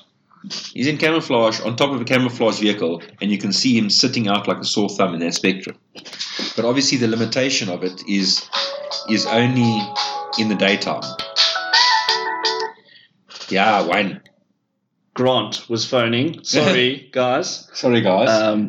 My apologies. But yes, dude, I'm just having a crazy thought right now. Yeah. And talking about this the visible light spectrum that we can see in. Like, so, okay, because I come from a religious background, very religious background, I always tend to think about these things. And I'm not saying it is, I'm not saying it isn't. But here's the point, is like Adam and Eve, Garden of Eden, right? Follow me. So, we know that from my understanding of the Bible, and what I was taught at least, the theory is, or the story is rather, that Adam and Eve disobeyed God by eating the forbidden fruit, whether you want to say that's having sex, or whether you want to say that it was a physical fruit that they weren't supposed to eat. Right? That was the only... The fruit from the tree of knowledge, or good and evil. Of good, the fruit from the tree of knowledge, I think it's known as that as well, but the tree of good and bad, or something like that. Could be wrong, but the tree of knowledge is what I know it as. So I've got some deep insight on that, but carry on. Yeah, so here's the point. We weren't supposed to do that shit, right? There was also in the garden the tree of life. Okay, yes. Okay, so there were two trees. I only found that out probably about 7 years ago. Yeah, I know about the tree of life. Yeah, I didn't know that there were two trees in the garden. So there was the tree of knowledge, and then there was the tree of good, of life, right? Now, if we really want to get in depth on the story, I also found out that Satan, right, was the flippin' covering cherub of the Garden of Eden. He was put in... that was his responsibility to look after this gem that God had created. And that's what's taught to us. If you really go into it, Satan was a cherub in the flippin' Garden of Eden, right? Anyway, Satan was the one who was the snake. They eat the flippin' tree of knowledge.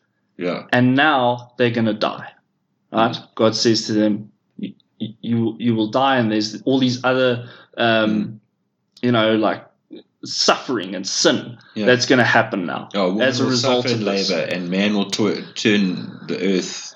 Yes, and these thorns and thistles will grow instead of your crop. Anyways, here's the point: is that God said after they had disobeyed Him that they must get kicked out of the Garden of Eden, that they do not eat from the tree of life and become like us. Okay. That's freaky. Okay, I might be misquoting it there slightly, but that is what I remember reading. So this is the thing. It's like, who knows what... because we know we don't use the full capacity of the brain and all of those things. There's a certain percentage that we can use. So maybe, just a fun discussion, maybe our senses were limited to what they should have been originally. That's where I'm going with this. Yeah. It's possible. Maybe that whole story that also goes back to flipping the Assyrians, the Babylonic, all of these religions throughout the world have some sort of a story like that. And it has to have some sort of relevance to some shit that went down. Yeah. Well, it's a crazy thought, but it's very, very interesting. I was listening to something. I can't remember who the fuck was talking. It could have been Jordan Peterson or someone like that. But they said, people ask the question, or they say Eve was deceived by the serpent, which is correct. That is. But in some translations of the Bible, Adam was there with Eve when she ate the fruit. Wow. Yeah, depends how you translate the Bible. But so he was present. I'm going to have to go and find it because that was very thought-provoking. Well, my understanding was also that Adam wasn't deceived. Eve was deceived. Adam did it out of not wanting to disappoint his wife kind of issue. Yeah. And because of that, and he also ate the fruit. Right? Yeah. So put a man in a difficult position there. Yeah, it's like, you're going to die with me. Well, that's the thing. That's why whenever you get married or you live with someone, there's that age-old question, what the fuck are we having for supper tonight? All because Eve ate the wrong fruit. Sure. So now she's not sure what we're supposed to have for supper tonight. Oh, no. You're going to get some flack for this one. But, it's crazy to put... It's crazy to put that sort of spin on it that the first woman was responsible for all of this. Like that's a heavy load for a particular gender to carry. But the thing is, I don't know anything about it. Like, but the thing is, one of the great things about having this podcast is that we can have discussions, be they purely for fun or be they for like deep thought or deep conversation, because I think what's happened in the last 10 years of this whole fucking work culture shit is that certain topics are now taboo. You cannot discuss them, which I think is wrong, because if you cannot discuss things, how can you develop understanding? Yeah, well, that's the thing. It's like, how do you grow as a person, grow in your understanding, grow in your tolerance of other people's beliefs and things like that, if you're not willing to discuss certain things? Like, as I've explained it to you before, like I view things as like this bubble, this inconsistent bubble of your tolerances and what you're willing to put up with, what you're willing to talk about, what offends you, like it's this whole thing, and it's somewhere in there your ego is also in there telling you, that's bullshit because of what I believe. These are my foundations, don't try and misrupt them, motherfucker. That kind of attitude. So if you can just broaden your understanding of that, you can make this bubble broader and more consistent, right? And be a more willing to listen person. Like if you listen, you can understand. And I think a lot of people listen to reply. Yeah. Which is the wrong way. You should listen to try and understand what the person's saying. 100%. So there's one of the exercises we did in therapy at hospital is that you sit with one other person and that person's got to tell you some meaningful story in their life. And then you have to repeat that story to that person to see that you understood what they were telling you. So it's a way of changing your communication patterns, where instead of listening to I know that's bullshit type thing, listen to understand what the person's saying. Yes. Then you can then you say, okay, so Trenton, what you said is that Satan was the head cherub or head angel looking after the Garden of Eden. Yeah. And he was the one who deceived Eve. Yes. Not like saying, oh no, my belief system says that Satan was an angel that was thrown down from heaven. It's like you're never going to get an understanding of where a person's coming from unless you like try and understand what they're saying and not put your twist on it. Yeah. Because your memory is imperfect. Yes. It's been proven. Lawyers love that when they're doing, because your memory is not perfect, and every time you recount a story, it changes slightly. Yes, and then it gets stored again slightly differently. Yes. And the longer you haven't told it for, the more unfamiliar that pathway is in your brain, and therefore you lose certain truths about. There was a thing I heard about a person who had like full-blown Alzheimer's, but they were functioning like a normal person because their brain was so active that they were constantly building new neural pathways.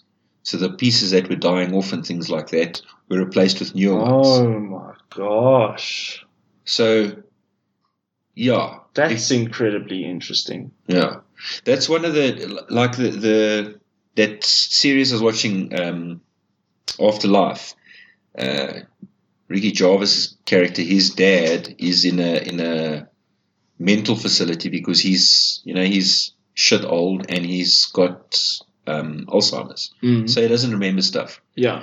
But then, like the one episode, he came into his room and he saw there was an old little book of poems that his mom used to read to him. And he never used to like the poems, but he used to like that she was reading to him. Mm. And he started reading a poem. And then his dad completed the poem.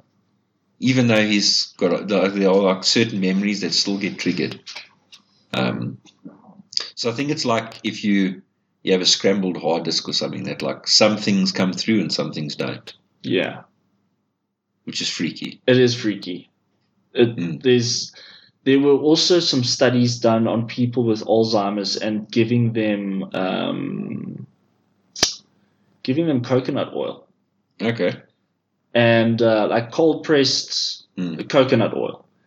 And one of the guys had dementia. Mm. And before they started giving him this coconut oil, just regular plain old coconut oil, no drugs, they asked him to draw a clock before. Mm. And he drew this terrible, terrible image of a clock. The numbers were not in order. It was the numbers were outside of the ring. They were just all a big fucking mess. And then 2 weeks in, or something like that, of taking the coconut oil, they asked him to draw another one. And it became a little bit more orderly.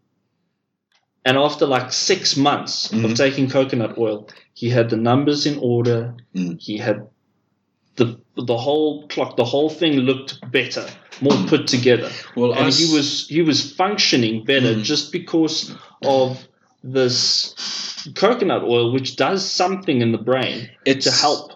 One of the essential fatty acids that you get from coconut oil is essential for brain chemistry. So that's why they say when your first meal of the day should have essential fatty acids, protein, and carbohydrates, because you need it for your brain chemistry. And if you don't start your brain chemistry right, you have a shit day. Which is, I've experienced that. So yeah, well, the brain is also very, very beneficial for people with epilepsy as well. So what you're eating is definitely a huge contributing factor to illnesses or how to deal with illnesses better. I mean, the ketogenic diet was specifically created for people with epilepsy. Okay. Because what it does is these good fatty acids actually insulate the parts of the brain that are misfiring. Yeah. And those good fats, like if you on a like no sugar and all of that shit, or less sugar and more fats, the glucose actually causes a lot of stress in the brain. This is my understanding of it. It also causes a lot of inflammation in your body. Inflammation, 100%. So there's those things that are not good for somebody with epilepsy. And I'm not saying it's genuinely going to flip and fix everything. But it's going to make it better. But it's going to hopefully help enough to make a considerable difference. Yeah. You know, I know for me, it does. It does. And when I don't eat right, I don't feel great. Yeah. You know, and you are what you eat. So if you eat shit, you're going to be shit. You're going to feel like shit. You're going to feel like shit. It's like I've noticed since I've come out of hospital, my meal sizes my portions have become smaller. Yeah. Because it's just enough to fill you. But normally I used to eat bigger plates of food. And then you feel slow and drained and bleh. Yeah. And the food was fucking fantastic. Yes. But you just ate too much and your body just goes into a slowdown mode. Well, I mean, it's like all of this felt grazed meat that my mom is selling. the quality is of such a standard that you don't need to eat as many flippin' sausages as you used to. The boerewors that she buys, like, it's lacquer stuff. You had some of it. Oh, it's flippin' great. It's incredible stuff. But I find I eat less of that, and I've become more of a fan of boerewors as a result. I don't generally like boerewors, to be quite honest with you. That's because you're racist. Yeah. But I take this stuff, and it's fantastic. And my meals also, I've noticed that I eat less because I'm getting what I need. Yeah. I feel better about it. I feel like if you have I've got energy. Yeah, if you have a balanced diet. Balanced diet. Ja, Frikkie, it's prachtig. But if your body's getting what you need, you're going to crave less. Yes, exactly. Because the thing is, essentially, this is a deep topic to go down, but a lot of people who are overweight or extremely overweight, I mean, there's a lot of contributing factors. So I don't want to be smacked on the hand for this one or get nailed for this one. But like a lot of the time, it's not eating right, and your body's craving shit. It's like I need to. Essentially, you're starving because you're not getting what you're supposed to be getting in your system. So your body's telling you, I need more flippin' shit, man. And then also, I'm not fixing it. The thing is that with a bad diet, it affects your gut health. So if your gut health goes shit, and you're eating the wrong stuff, and you have to eat more, and because you're eating the wrong feeds, you're just packing on layers and layers of shit because your body's in meltdown basically. Yeah. But it's not just there's a lot of people that comfort eat as well. Yeah, sure. So there's a wide variety of things that cause that. Yes. But if you eat the right stuff, it's generally better for you. It's generally better for you. I think most doctors would agree. But health dietitians and so on. Yeah, we created a whole industry for it. The whole industry for it. All from that stupid advert. Oh, sugar gives you energy. Sugar's bad, people. It's almost it's like a drug. Essentially, yes. Yeah. What is the most widely used drug on the planet? Caffeine. 100,000 metric tons of caffeine is consumed. Coffee, not caffeine. Of coffee is consumed worldwide every year. Yep. It's a crazy number. If it wasn't for that, you know how many less people there'd be on Earth. Because the people not getting the caffeine would be killing everybody. Just the day. But it's very interesting how caffeine interacts with the neurological receptors in your brain. Oh, that's why I love coffee. I'm a coffee addict. But these energy drinks, like Dragon Play, all those monster shit. Yeah.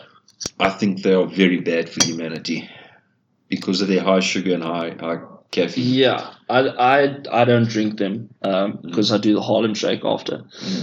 So yeah, it's not a great idea for. I don't think it's a great idea for anybody to have too many of them. There's some people who live on them, and that's fine if you want to do that. But I don't think it's great. The long-term benefits are not good. Yeah, maybe the sponsorships from Red Bull are great, but or Monster. Yeah. I love watching that Red Bull air racing. Those pilots are just next level, man. Yeah. I don't want to be in the plane because I think I'd leave my stomach contents all over the canopy. Just wear your brown pants, man. You'll be fine. Brown pants, yeah. So I mean, there's a receptor in your brain and this was discussing why caffeine makes you feel more awake. Wide awake gets you alert. Right? Is that there's a certain chemical in the brain, and I can't flip and remember the name of it, but it's one I haven't heard before. Oh man, I wish I could remember it. But there's a certain chemical in the brain that interacts with these neurological receptors in the brain that help you to sleep. Okay, so it was melatonin. No, it wasn't melatonin. I'm sure that's got something to do with sleep, but they were specifically talking about this particular one. Okay. And what it does is when it because of its chemicals, it's the chemical structure of the compound, it like fits in there perfectly, and it activates that flow of this release of this chemical to help you feel sleepy.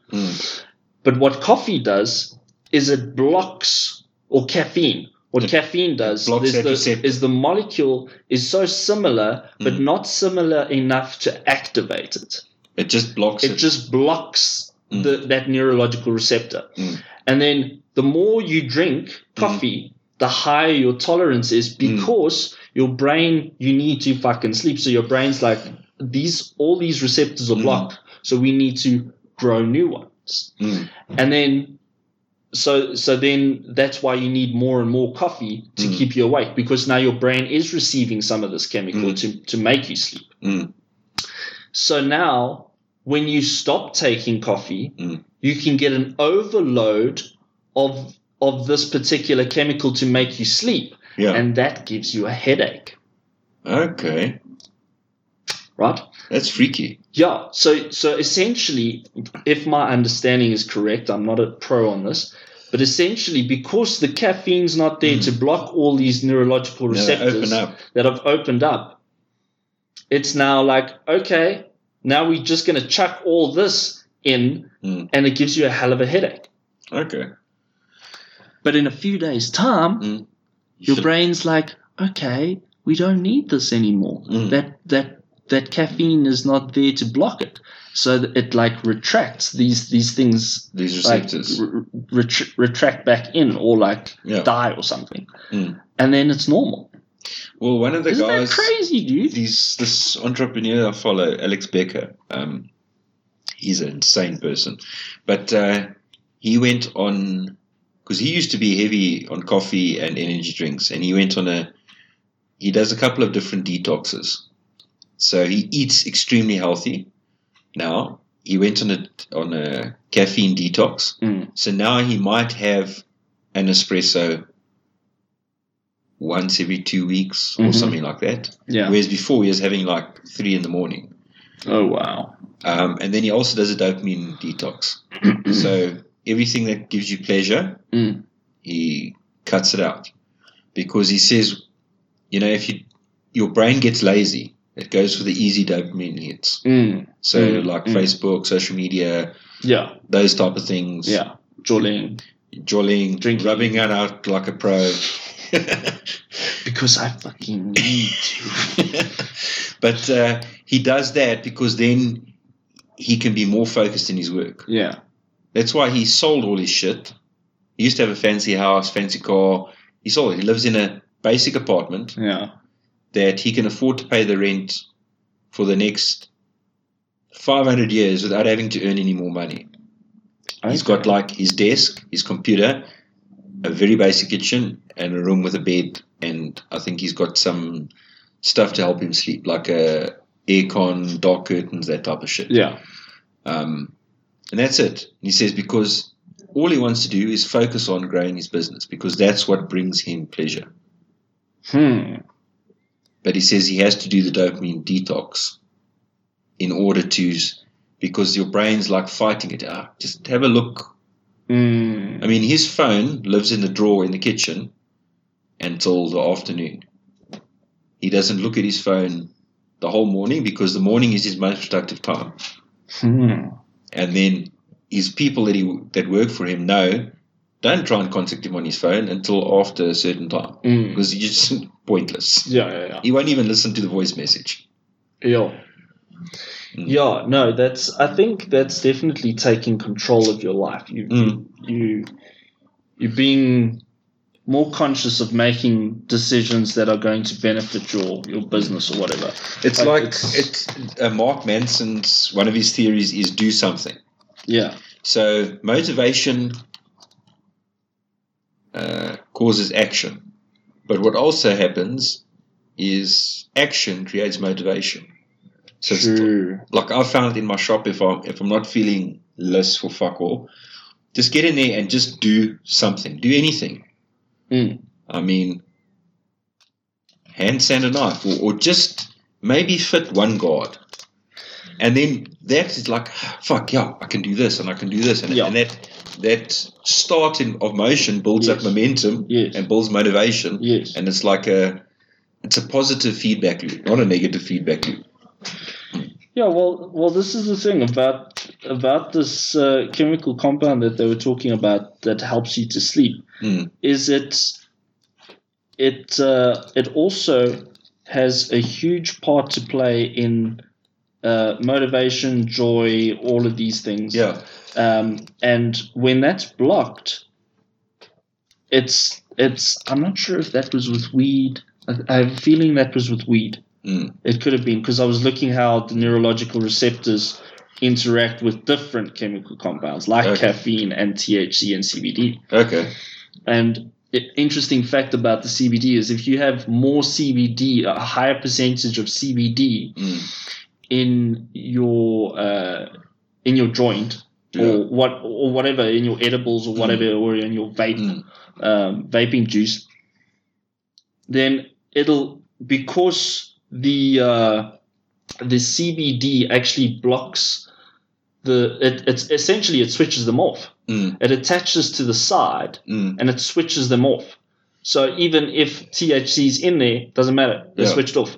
So you won't feel as high depending on the percentage, or you won't feel high at all. Yeah. But if it's the other way around, now doesn't matter. Too high. Too high.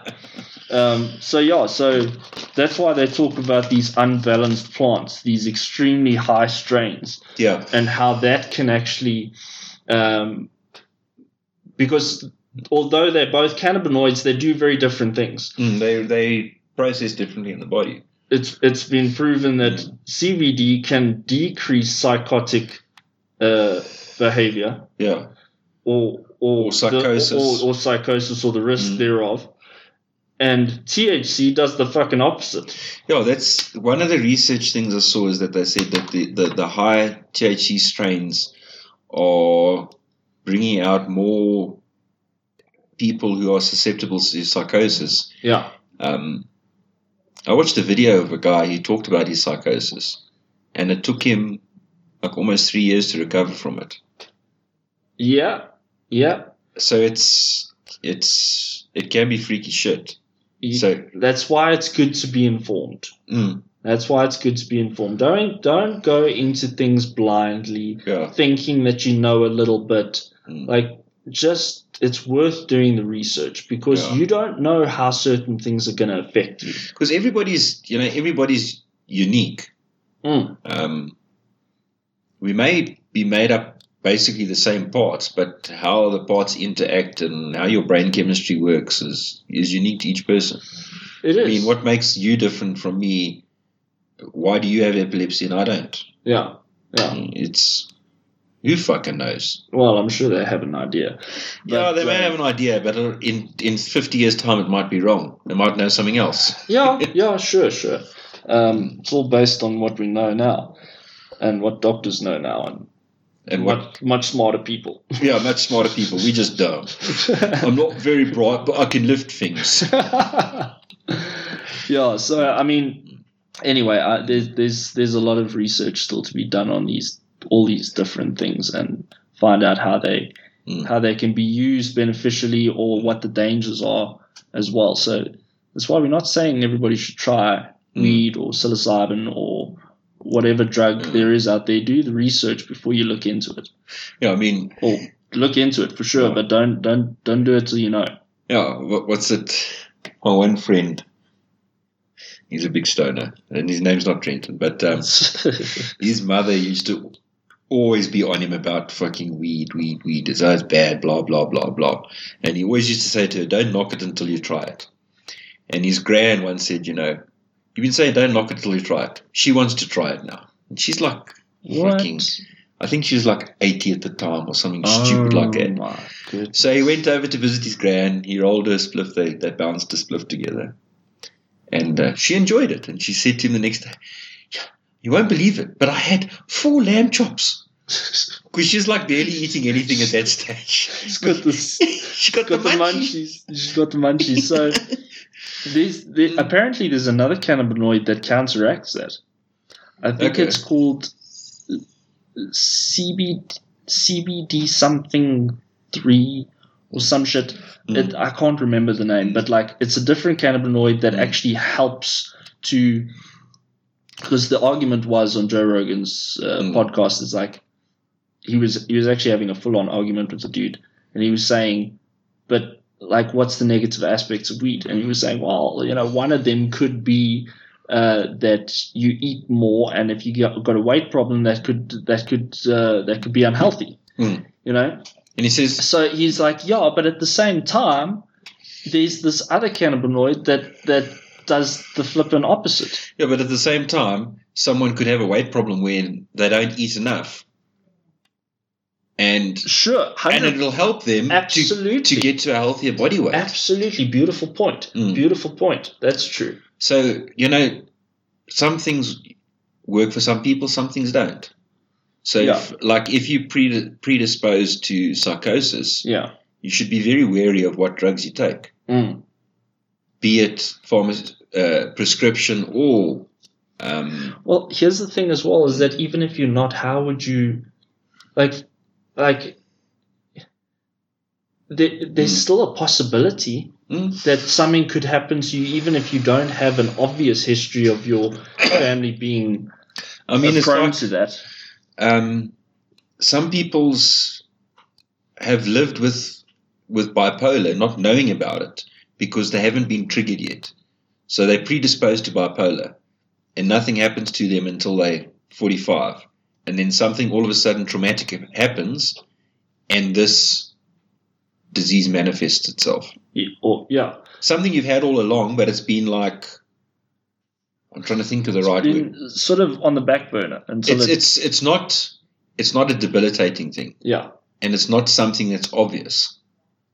Well, when I, if you want to say, developed epilepsy, I was 8 years old. Yeah. And a traumatic experience happened to me where I was held underwater by a fat kid for an extremely long time. And after that day, I had these rolling over, my mom used to call them dizzy spells. That I would just zone out and be like, I felt like it honestly feels like a high. It feels like you're in another dimension. Like you're just like, whoa, what is this?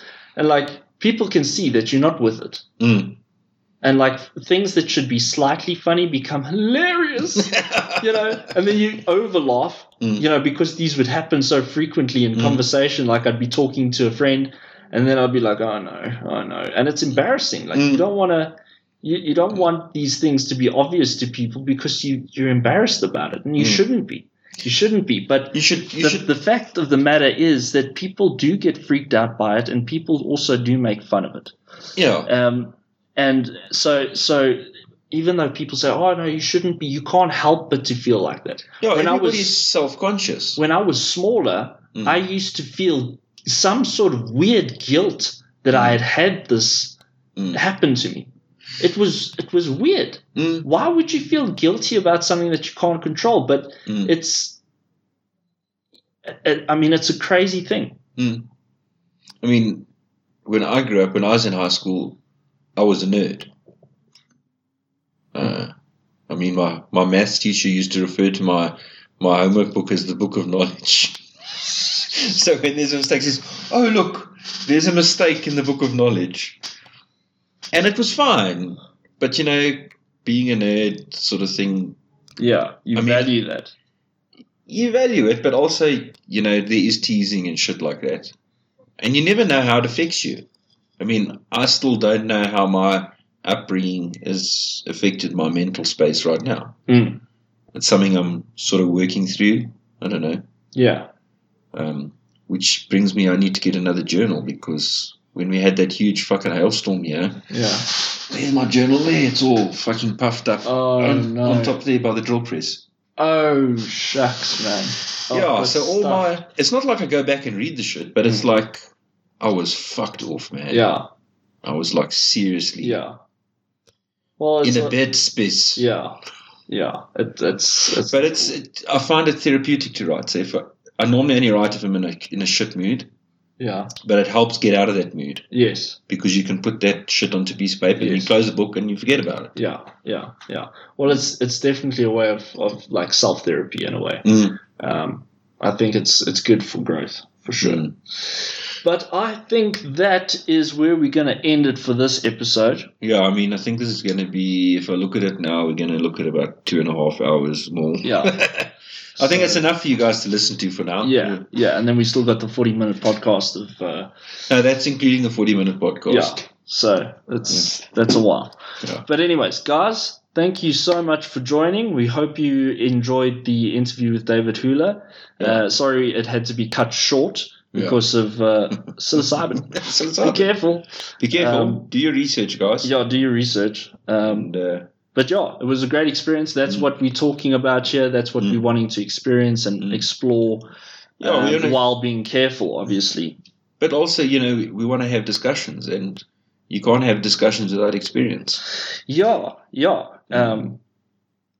There's a lot more to be said about it, but I think we're gonna have to wait for another visit to do that. Yeah. Anyway, guys, thanks for listening. We appreciate it, and please come and have a look at the Instagram page. Yeah. If you guys haven't checked that out, we're always sharing what we're doing, our projects. Tim's a little bit more active there than I am, but maybe I should go and put the pictures of my nice arm and leg from my running accident. Put some sort of a motivational thing behind it. Yeah. But yeah. Anyway, guys. Have a great one. Cheers. Cheers. Thanks for listening to this week's episode of Open Hearthcast. Find us on Instagram at Open Hearthcast, and we'll see you again real soon.